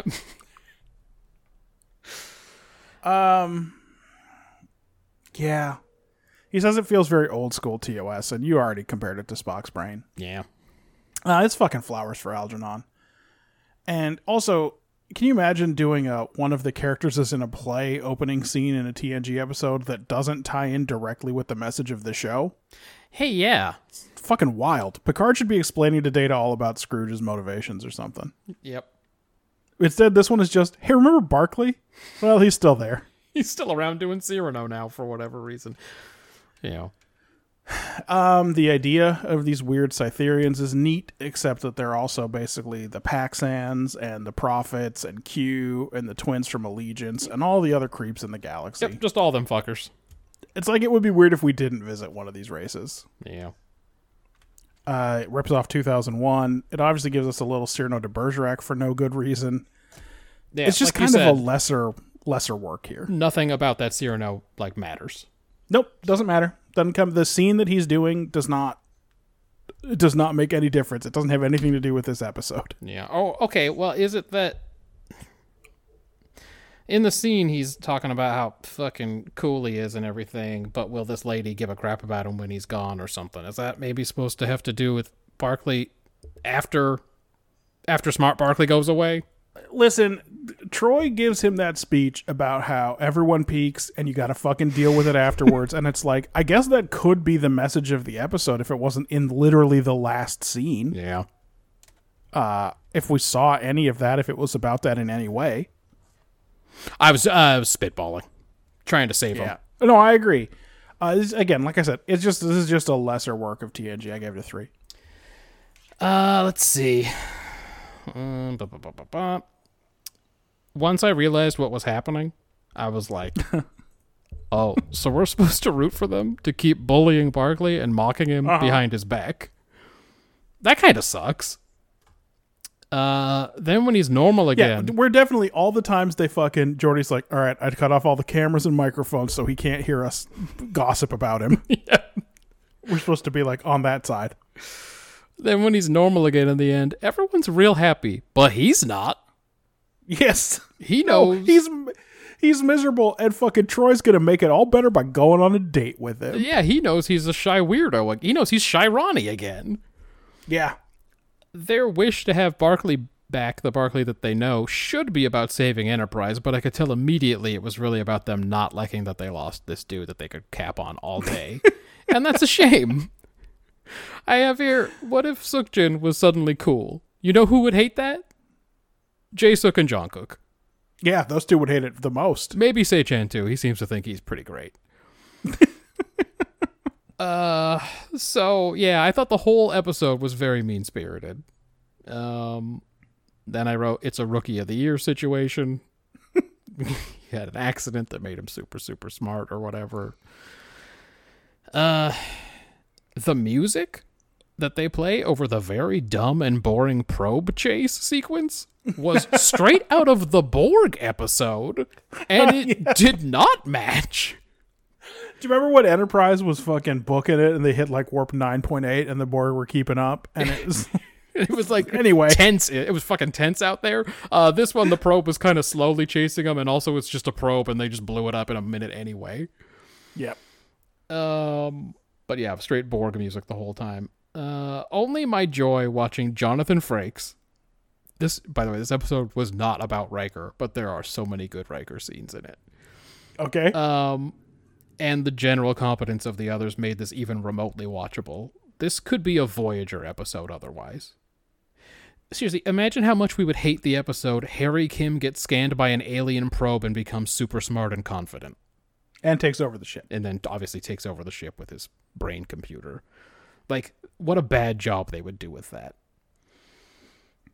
It is true that they spend a lot of time before he takes over. They're already hating the fact that he is teaching violin classes. They're just so mad. By the way, Marshawn pointed out, it is more the men than the women. Yes. I think the writers wrote it so that the women were fucking into it. Well, sure. Because these fucking ladies you can't trust. Women be trifling, you know? I gave it a 3 because I enjoyed it that much, but it's not a good episode. No, I agree. How about in terms of world building? let's see what I got. The Argus array, the fear of being too close to a photon torpedo explosion. Oh, we've seen that a few times. Yeah, Only in TNG, I feel like. I think that's right. I don't think we've ever had a situation in one of the others where they're like, well, we're too close to use the explosives. I guess the probe makes people super geniuses because that's what it takes to go back and make contact with the Cytherians. And is that all the Cytherians want out of it? Just for Barclay to come home and say, "What's up, Dad?" Oh, well, he has to bring people or it doesn't count, I think. Because when he gets there, they're fucking done with They him. immediately reintegrate him. The second they fucking pop out of that wormhole, they're like, all right, enough of you. Even we don't like you. Yep. Let's talk to Picard now. Barclay builds a device to make his brain the ship's computer for whatever that's worth. And then I missed the part where they cut the mics. I was like, why can't Barclay hear their dumb meeting about disconnecting him from the computer? And on 2 occasions, Geordi makes it clear that he has cut the audio feed to the room they're in.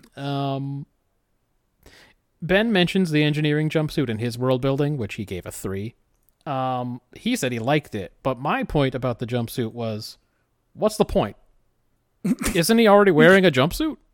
Yes. And if it gets dirty, can't he just put it in the replicator?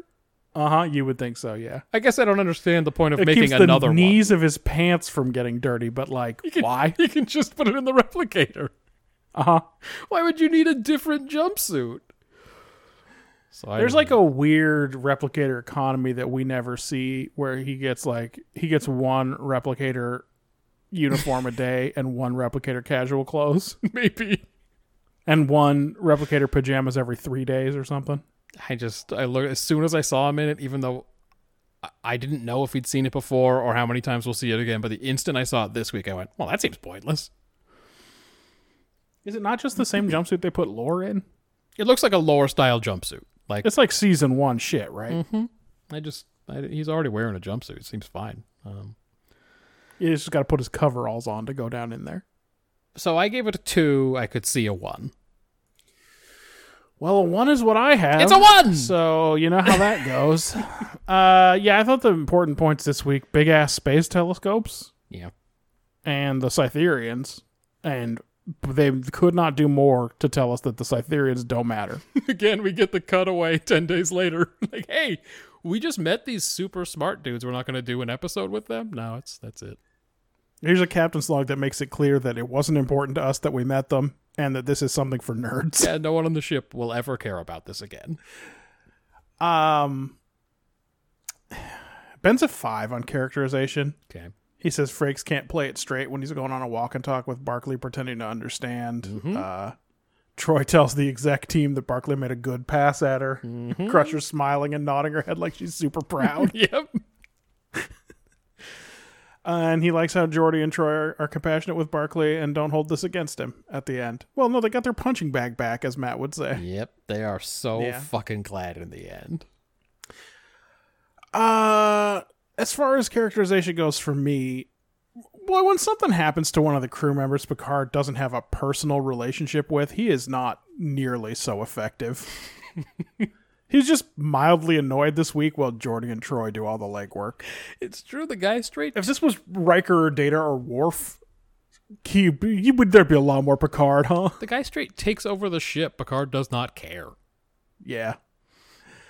Riker gets put in his place with the shields, and then he's just sullen and brooding for 32 minutes. Troy's like stalking all over the ship, following Barclay around with her mouth open instead of saying anything to anyone. And then she throws him a pity walk in the Arboretum. Yeah. And Geordi still can't figure out if he's Barclay's friend or Barclay's boss. I don't know why they thought we needed another Barclay episode, but since he wasn't himself for 35 of the 42 minutes this week, it's hard to really consider him. Sure. Characterization-wise, I just gave it a 3. Okay. Is Worf in this one? Only to read things off his display, I think. Okay. I mean, he goes down with his security team But to there's a try and force arrest field. Barclay, but he has another guy rush him. That's true. Well, he's learned his lesson. He gets beat up every week, so. Schultz may suck as a human being, but he's actually not bad at playing a nervous twit. No. But he sucks butts at playing cool, smart Barclay. Yeah.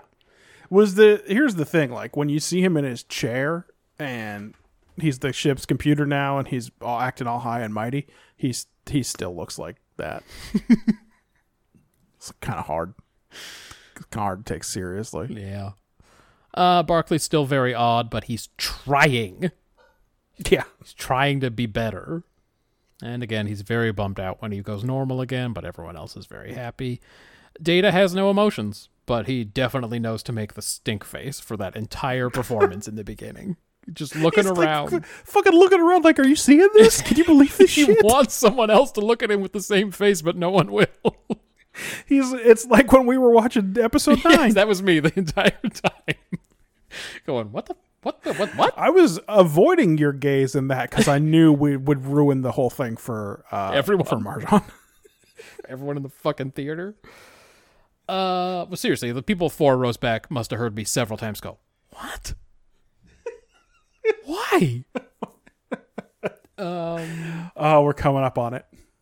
I know, it's true. We're not 2 months. Not far off. Is this the beginning of Crusher forcing everybody to be in her dumb plays? Yep. She's got all the artistic hobbies. Dance, this. I don't know. I guess it's just those two. Does she care at all about Data's poetry? Is the poetry for something she's doing? I don't know.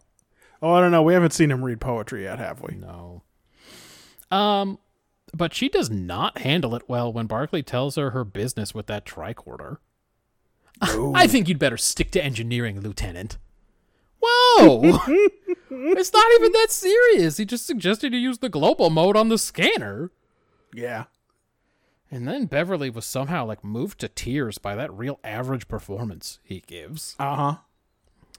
They couldn't get a Yeah, it's another boy. It's They didn't get a good enough actor to do a performance good enough to make someone have tears. This is going to come up in our next episode this week, but we do have to get told a bunch of stuff. Yes. That a bunch of stuff is real good or amazing.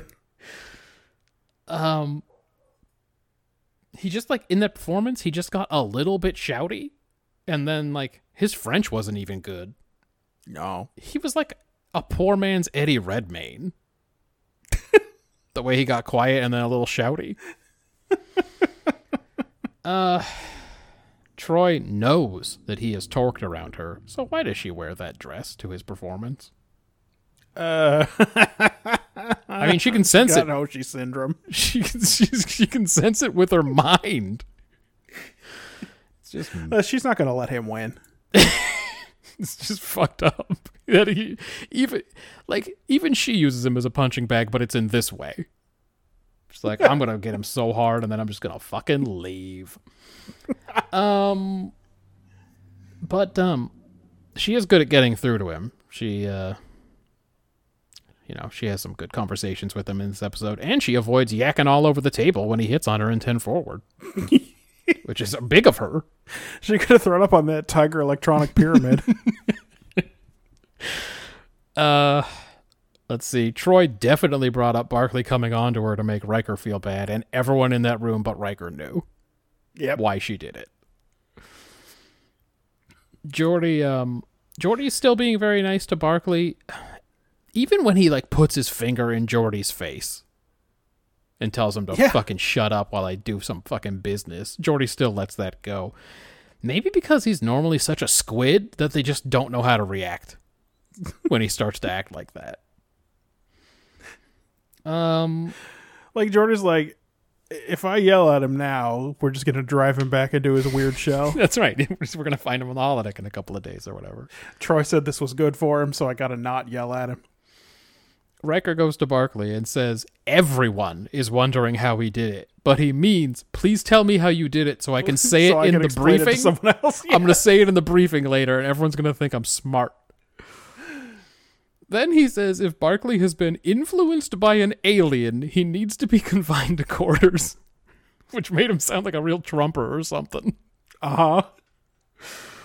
I enjoyed every... Well, he has to make sure Barclay's not there when he repeats what he can remember of what Barclay did. I enjoyed every Frakes part of this episode. He was so baffling in it the whole time. How about after that conference when he made a point to ask Troy whether the pass was successful or not? And she just walked off. And then he gives the look like, boy, I really got my ass handed to me. I love Worf going for his phaser when the Cytherians show up.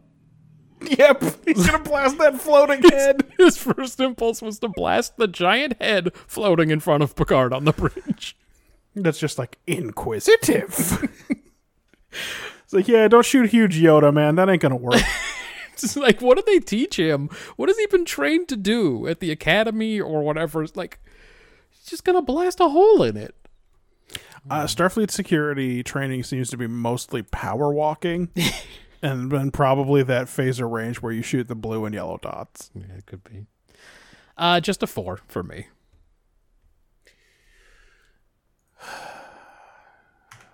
Did we say what Ben gave it? Gave it a 5? Yeah, okay. It was a 5. And his quick hitter, Geordi rolls up to his Monday morning meeting and finds out Barclay's in the holodeck. He doesn't even adjourn the meeting. He just fucking leaves to go chew him out. Everyone just went about their business. Everyone was like, oh, good, I didn't want to do this meeting anyway. Have you ever had that happen where somebody has an excuse, like whoever's holding the meeting has an excuse why they can't keep up with it? And everyone is excited to cancel? Everyone's glad to have that fucking 15 minutes back or whatever? Uh-huh. Yeah. Yeah, that's every meeting. Yes, basically. What are your quick hitters? Riker looks at the painfully obvious for about 10 seconds before he confidently stands up and says, looks like some kind of probe. Yep. Everyone is very polite and doesn't shit on him for it. He stares at it forever. Not one person says, of course it's a probe, but it's a Rusky or something. It's like he stares at it for a long time and then he gets real confident. Like he figured it out. He does the same when the phaser doesn't hurt the probe. First I thought it was a big pill, but I think it's a probe. When the phaser doesn't hurt the probe, he looks over. After they're done shooting, he looks over at Picard and goes, nothing. No shit, man. He's so confident, though. He's sure he's doing good work on the bridge. Listen, this is his place, by Picard's side on the bridge. We've been told that repeatedly, and it's clear that he belongs here. It looks like some kind of probe. I love him so much. I'm so glad he's in the show. Barclay's back up to his old tricks in the holodeck, except this time he's nailing Einstein. Yep. Marjan asked me if I liked Troy's jumpsuit, and I said that I did not. I saw her stand up in 10 Forward, saw all the business happening with that outfit, and instinctively looked away. Yeah. Like, there isn't a person alive who would look good in that thing. It's not. It's not her. Well it's not her tailored. fault. It's like, it looks bad. It's a bad outfit that makes everyone look like short and dumpy. Well, it's like you definitely should not have an entire stretch garment that wraps under your boots, because it is going to pull your crotch down and make it seem like you have a super long torso and super short legs, for sure. Yep. When Barclay takes over and they lose computer control, Riker gives a straight up Darth Vader, what? When they learn they can't control anything. So it was really good. I wanted Barclay to say the Cytherians are old white guys, of course. Because he gives that pause where he's about to say what they are, and I thought, they're old white guys, look at them! They put like a couple of little bumps on the guy. He was just an old white dude. Yeah, he's got them little tiny, you got a couple of little forehead bumps, and that's it. Yeah. That's it. That's all my quick hitters. That's where I put all the good stuff that Riker did this week. Yeah. I got a few. This set for this play has no wings, no nothing. It's also just one room. Yeah. I don't know. Does all of Cyrano de Bergerac take place in one kitchen? Pretty sure it doesn't. Okay. It's been a long time, but I'm pretty sure it doesn't. Well, I guess everyone, which is probably just Beverly, just goes and stands on the side when she's not in the scene, huh? Well, I think they only did one scene. The scene ends and they all clap, and then they get up and they congratulate him. Like, that's not how Cyrano ends. Spoiler alert, everybody. That's not how it ends. The last 5 words in Cyrano de Bergerac are not, but I have done better since. I mean, he dies. Spoiler alert, everybody. Only the method counts, huh, Data? Yeah, he's real fucking elitist about that shit. Yeah.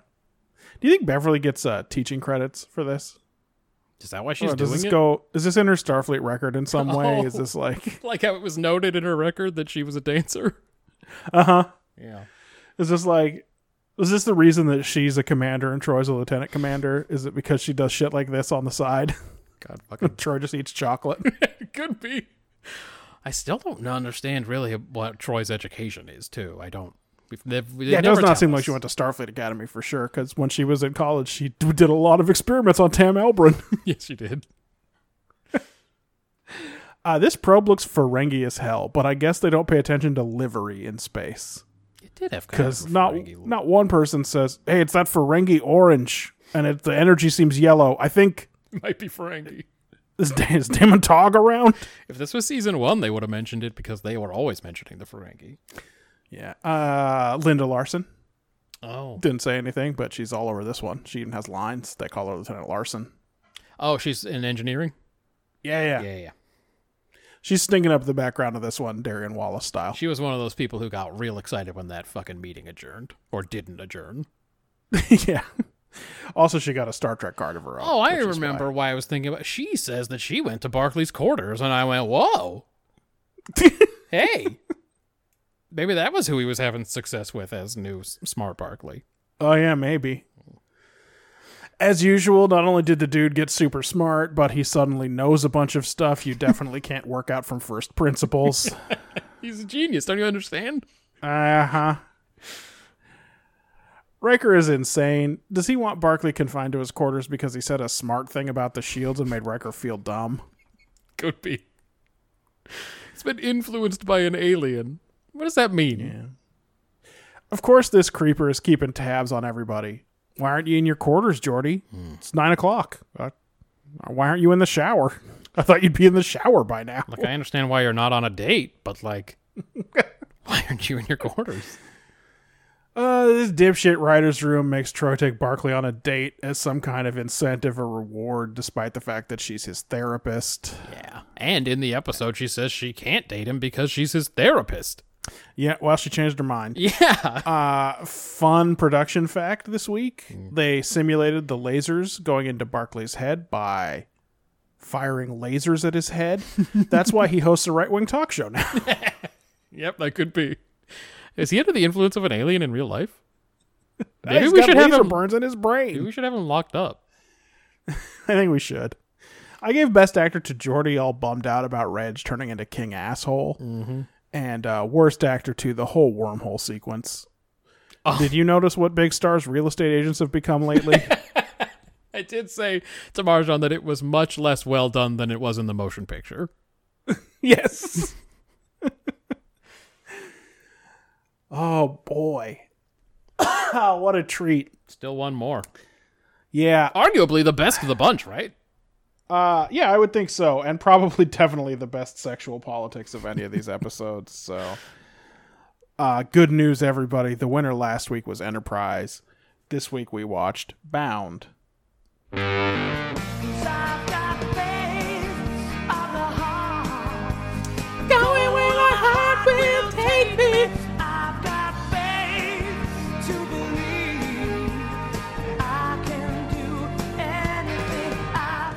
I trust that you will edit it so that harmonization syncs up because, sure, of course, from my side, it did not. We always have it synced. It's synced. I don't just edit them all and have my stuff like a second off. That would be terrible. Though, actually, I did listen to one earlier where I was maybe a fraction off. You didn't quite get there. It made it sound like I was jumping in very early. Like I was a real interrupting fuck. Oh... Enterprise is en route to a proposed starbase site, and the planet seems great, though maybe there are dragons. But an Orion ship is on an intercept course, and the captain, Harad Sar, threatens to open fire unless Enterprise deactivates its weapon systems, but then Archer talks him into deactivating his weapon systems as well. It doesn't make sense. Anyway, he then agrees to go aboard to discuss this guy's proposal for smoothing relations with the Orion Syndicate. So Archer and Reed and a couple of Makos beam over. Meanwhile, the new engineer Kelby and Trip butt heads. T'Pol also wants to know if Trip has been daydreaming about her. Yeah, just asks. But he's a little shit about it, so she just walks away without explaining further. So, he doesn't know what's happening for the rest of the week. So you mean the huge? Yeah, the huge.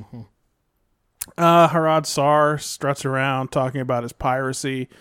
Then he has some girls brought in to dance for them, and whoops, they're hypnotized by this mildly erotic dancing. Extremely mild. This shit would be okay to show on one of the broadcast shows in Korea. That is, yeah, basically. There's no Hyuna, okay?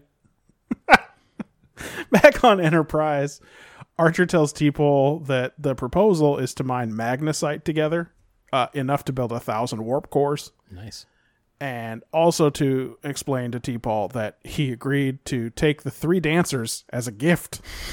He took 3 persons, sentient persons. It's fine, though. From this guy as a gift. I think it's fine. And just gave him quarters on the ship.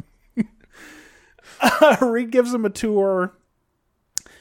It's all standing too close and sinister music. Yeah.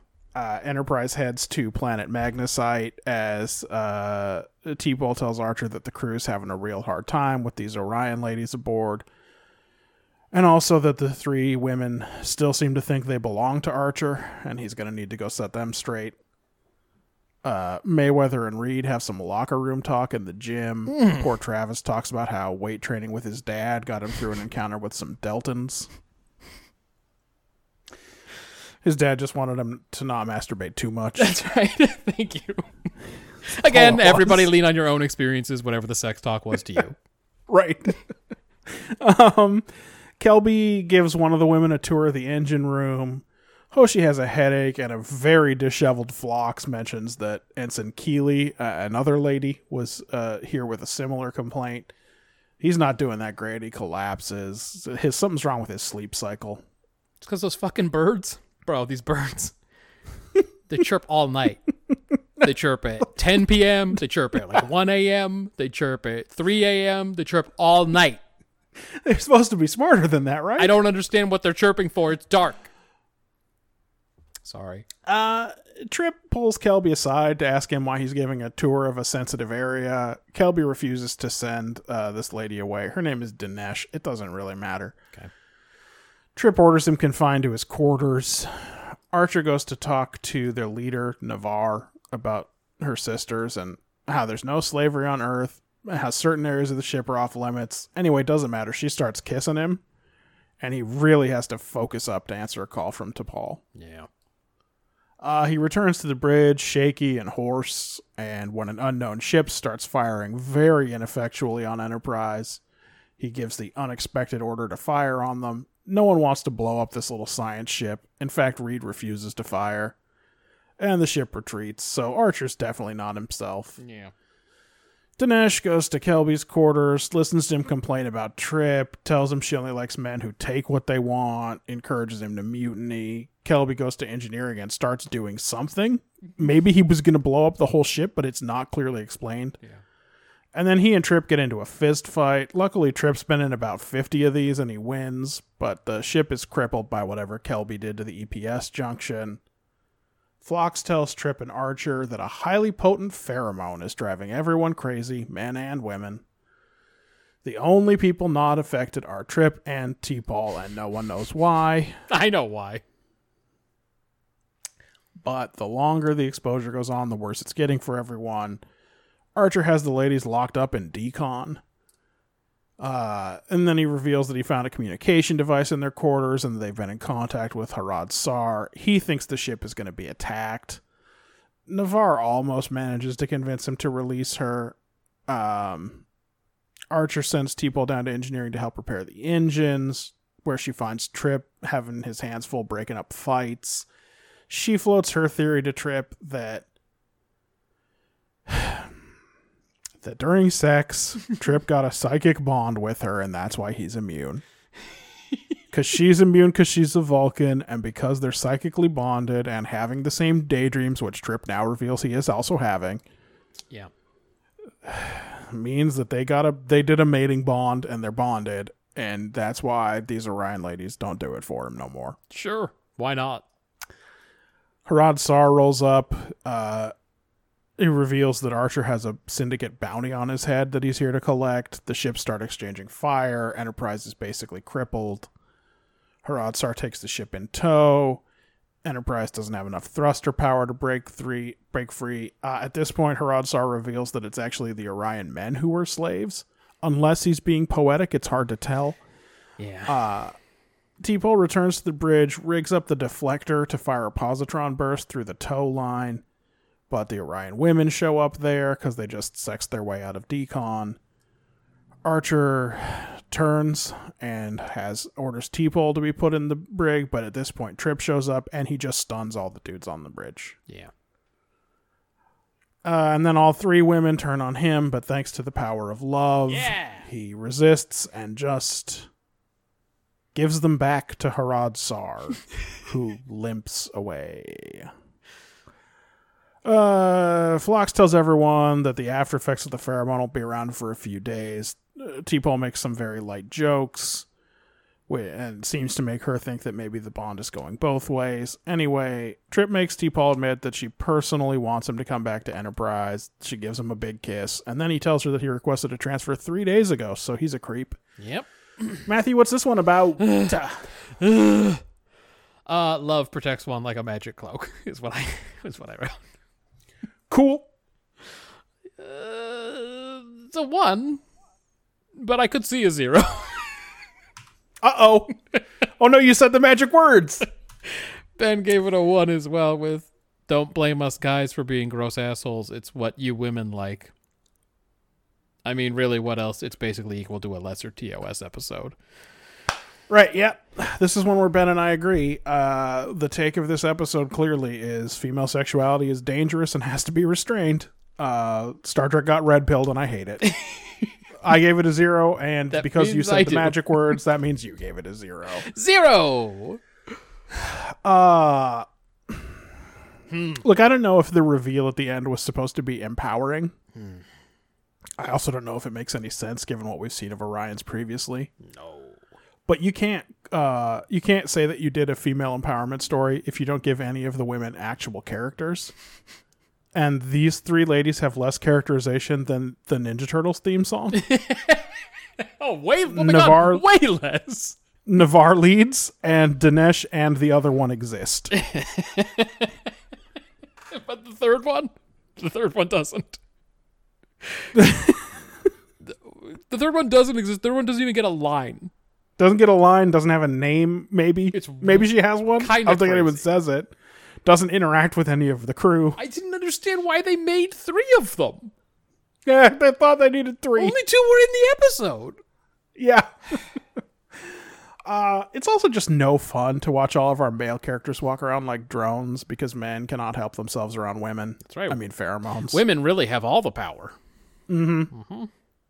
Yeah, it is exactly that regressive idea that because women have the power of sex, they really are calling the shots, and so it's okay if men run everything. Yeah, and also it's okay if they act badly in sex because it was the woman's fault, and That's he couldn't right. control himself. That's why he Yep. R'd her or fucked a young woman, like who's too young or whatever. It's basically the song "Don't Stand So Close to Me." Yeah, it's a trash episode, and there's also that song. A couple of other thoughts. The encounter with that little helpless spaceship turns out to just be a total coincidence. Yeah, why and did have why was that ship no there? bearing on anything except to show you that Archer's lost control? And why did it attack them? Yeah. I guess Also, why is it the Nausicaan Raider from season 1? Who knows? I think it just wanted the magnesite. I think they were there for the magnesite. I think probably.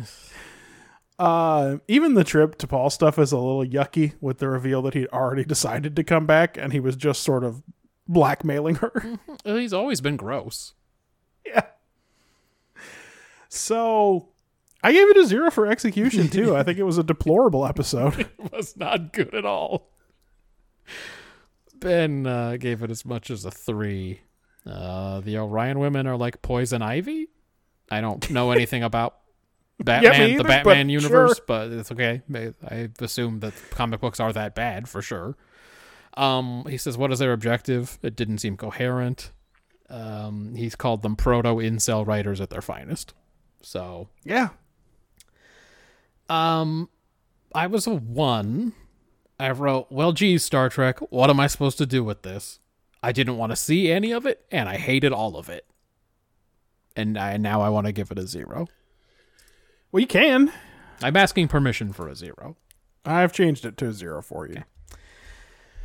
Because Listen, I didn't they're even not have any other they're not notes. doing anything. They're not doing anything ironic. They're not winking. It's not. It's just, hey, remember how there were Orion slave women in TOS in the 60s? What if we did a whole fucking episode about it and no one could keep their cool except Trip because he's in a relationship? Because he's in love, bro, and it protects one like a magic cloak. You can't be fooled when you're in love. We all know. It's real ass.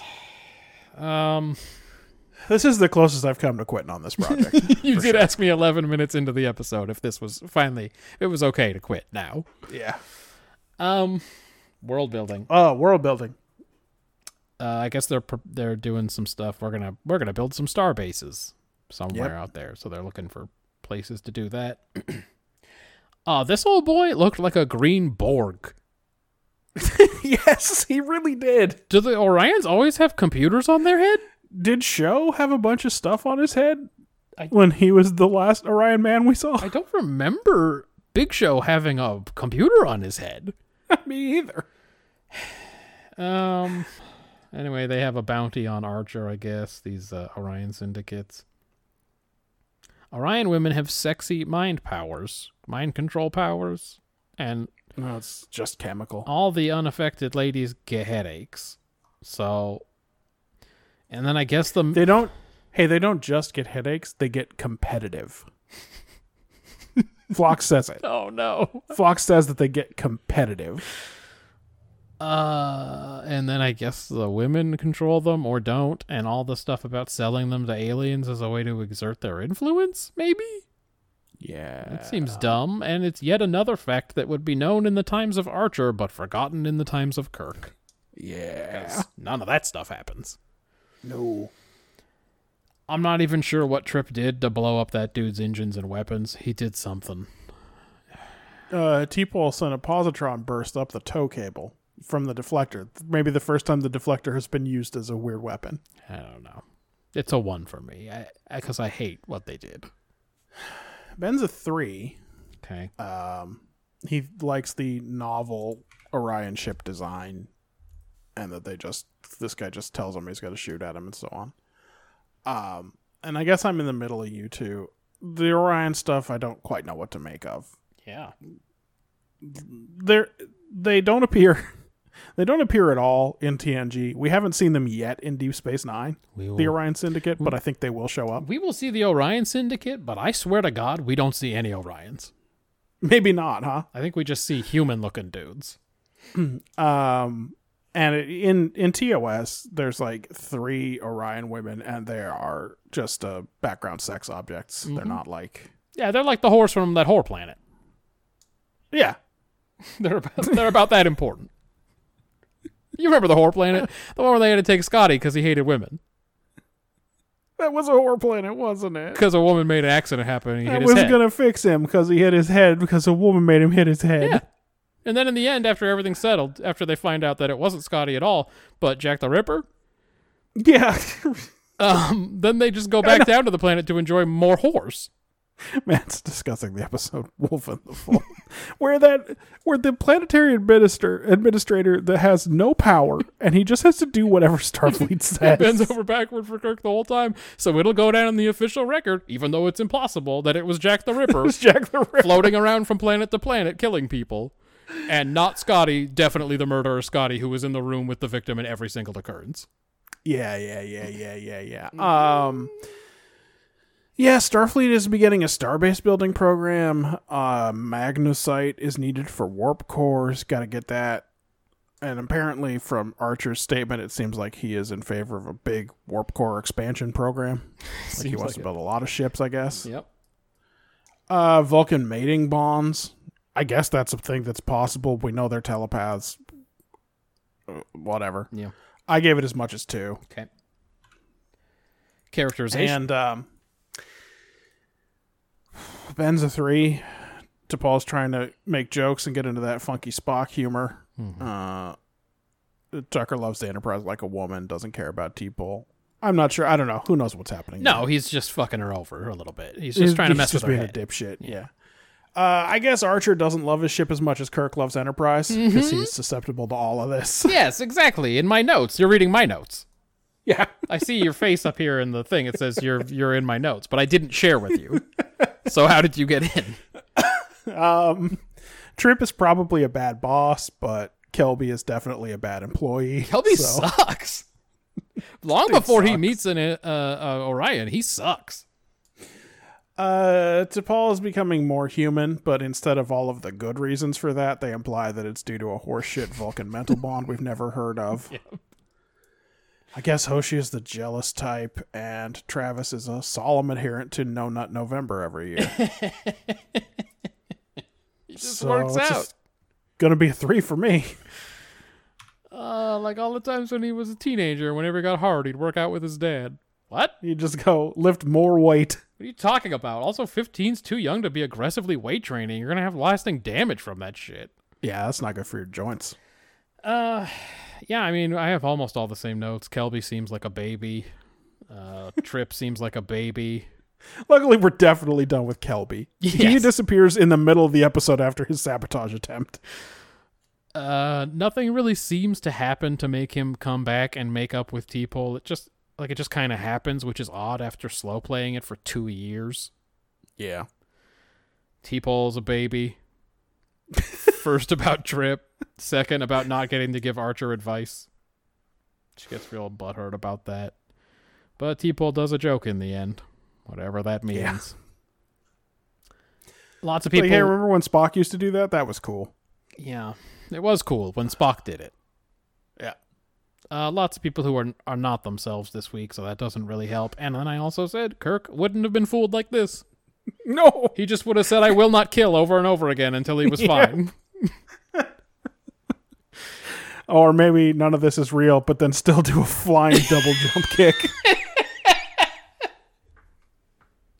And it's true that every time he shouted in one of those episodes he wouldn't kill, he did follow that up with a judo chop of some kind. Oh, yeah. He didn't say he wouldn't beat. No, he was good at fucking beating dudes' asses. Just a 2 for me, man. This episode was rough. Well, the scores are rough for sure. Ben's quick hitter. Did Green Floozy number 3 get any lines? I did not detect. I didn't remember any for sure. Apparently her name is Maras, but I don't remember, remember that either. Yeah. Yeah. My quick hitters. These girls have some real C grade choreography.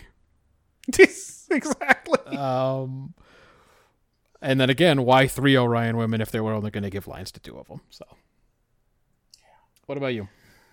Oh, I mean, just a few. First, I wrote these poor women. The women! Then I wrote, just like when Star Trek has to tell us music or poetry is good, we have to be told how amazing this boring dancing is. It was so cheesy. That was worse than some fucking 90s fucking Britney Spears or Christina Aguilera nonsense. That was hit me with your genie's bottle is what that was. Basically. We made it somehow through the whole DS9 episode without mentioning that Zial had been recast. Oh, I think you might have brought it up as a joke that I didn't bite on because I did not remember whether she'd already been recast. Well, because she does. The original Zial is Navarre in this one. Oh, shit. Yeah. So a few years later, few years older, and this is the role that they gave her. Wow. Wait, so Zial was already recast? Because there's another actress coming. This Zial only appears in this episode. This is middle Zial 2, and she only appears in this one episode. I didn't know there were 3 Zials. I knew that she was eventually recast. I didn't realize this was different from the first one. Yeah, wow. This one was already a recast. All right. And then I wrote, pretty sure Kelby's a commander, not a lieutenant, Trip, but that's fine. and then I stopped writing down quick hitters. I gave best actor to T-Pole, worst actor to Reed playing along with Travis at the gym, pretending like he understood what was happening in that story. It was real bad. Yeah. God, thank God that's over. Yeah, buddy, we got the scores. Last place this week with 8 points. It's Enterprise, Bound. It's a bad episode. Let me just do a quick resort here, and we'll just see if this is the worst Enterprise episode so far. They've had a few bad ones, but they're not Voyager, so it's possible. This is the worst one. Harbinger was a 10, and Carpenter Street and Precious Cargo were 12, and Carbon Creek was 14. But 8 is a new low for them. Also, only 2 episodes have ever scored lower than an 8. That is Voyager's Living Witness and Voyager's Waking Moments. Fucking Voyager. With a 5 and a 3, respectively. Yeah. Third place this week with 20 points, TNG, The Nth Degree. Yeah, it wasn't a good one. Did not sit well with us. We gave it a 10 and a 10. I enjoyed it. I liked watching it, but it was bad. Yeah. Second place this week with 26 points, which again would have won last week. Voyager with 1. I didn't enjoy watching that one. Even in a week when 2 of the other shows really trip and fall on their own dicks, Voyager can't eke a win out. No, but I'm so excited that I watch them third next time. Yeah, that is true. You don't have to start with it. You get to start with In a Mirror Darkly Part 1. Son of a bitch! That's not good! And the winner this week is Deep Space Nine. For the Cause scored 39 points. 39 sounds like a lot now. Below average for a winner, but it was enough this week. That's because the previous 3 weeks we didn't even have a single 30-point episode. We did not. I was like, 39 sounds like just a ton of points. Oh boy. Next week, of course, is a mailbag week. Yeah, we are off the clock. We might start talking about fruit. It's a distinct possibility that we rank fruits next week. That is so easy. I'm so excited. We don't have to prepare any clips. Oh yeah, there's no prep for that. Feels so good. The week after that, we'll be back on this bullshit for week 93 of the Star Trek project. What are we watching? We are watching Cupid. No! I thought for sure that was way later. How could it be? We're watching To the Death. I mean, I don't know what that is. I don't really remember that by the name. Voyager's Season 4 finale, Hope and Fear. Well, so they're the first ones to move into Season 5, huh? Yeah, they were the first into Season 4, and they'll be the first into Season 5. Oh, because they had that aborted first season, right? That's correct. And In a Mirror Darkly, Part 1. God, no. We're running out the clock. There's this 2-parter and then 3 more episodes of Enterprise. So I really wish they would run out the clock, which for me would mean 5 bottle episodes, and that's it. They should just take a knee. Like, how good would that be? Those are their best episodes anyway. Don't attempt anything. Just take a knee over and over again until this thing's done. Yeah, well, instead, we're definitely going to get Enterprise's version of the Mirror Universe. So good. Everyone get pumped for that in 2 weeks. Yeah, but like you said, next week at least is mailbag time. Everybody fill up the mailbag. That's at BrotherDate on the Twitter machine. You can send us email, brothers@brotherdate.com. Go to brotherdate.com and check out our big boy Landrew. Grows every day. Yeah, go ahead and torture your browser with Landrew. Yep. You can find us on iTunes, Spotify, Stitcher, Sound. Nope. Face. No. But hey, isn't iTunes, Spotify, and Stitcher enough? Everybody check out Murder We Pod. Yeah, it's back. It came back this week. And we're on the clock for that next episode. That's true. I am on the clock for something, but that's easy. On the clock for My Johnny Lies Over the Ocean. It's easy for me because I don't have to prepare notes like you do. I shouldn't have. I should not have, but I will. Hey, you got a year off or whatever, 10 months. It's true. It's not like 9 months off. So yeah, everybody check that one out too. And then we will see you next week for Mailbag and Fruits. Peltor Joy.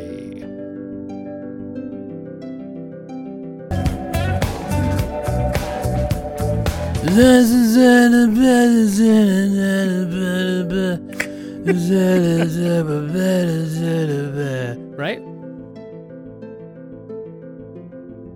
Please subscribe.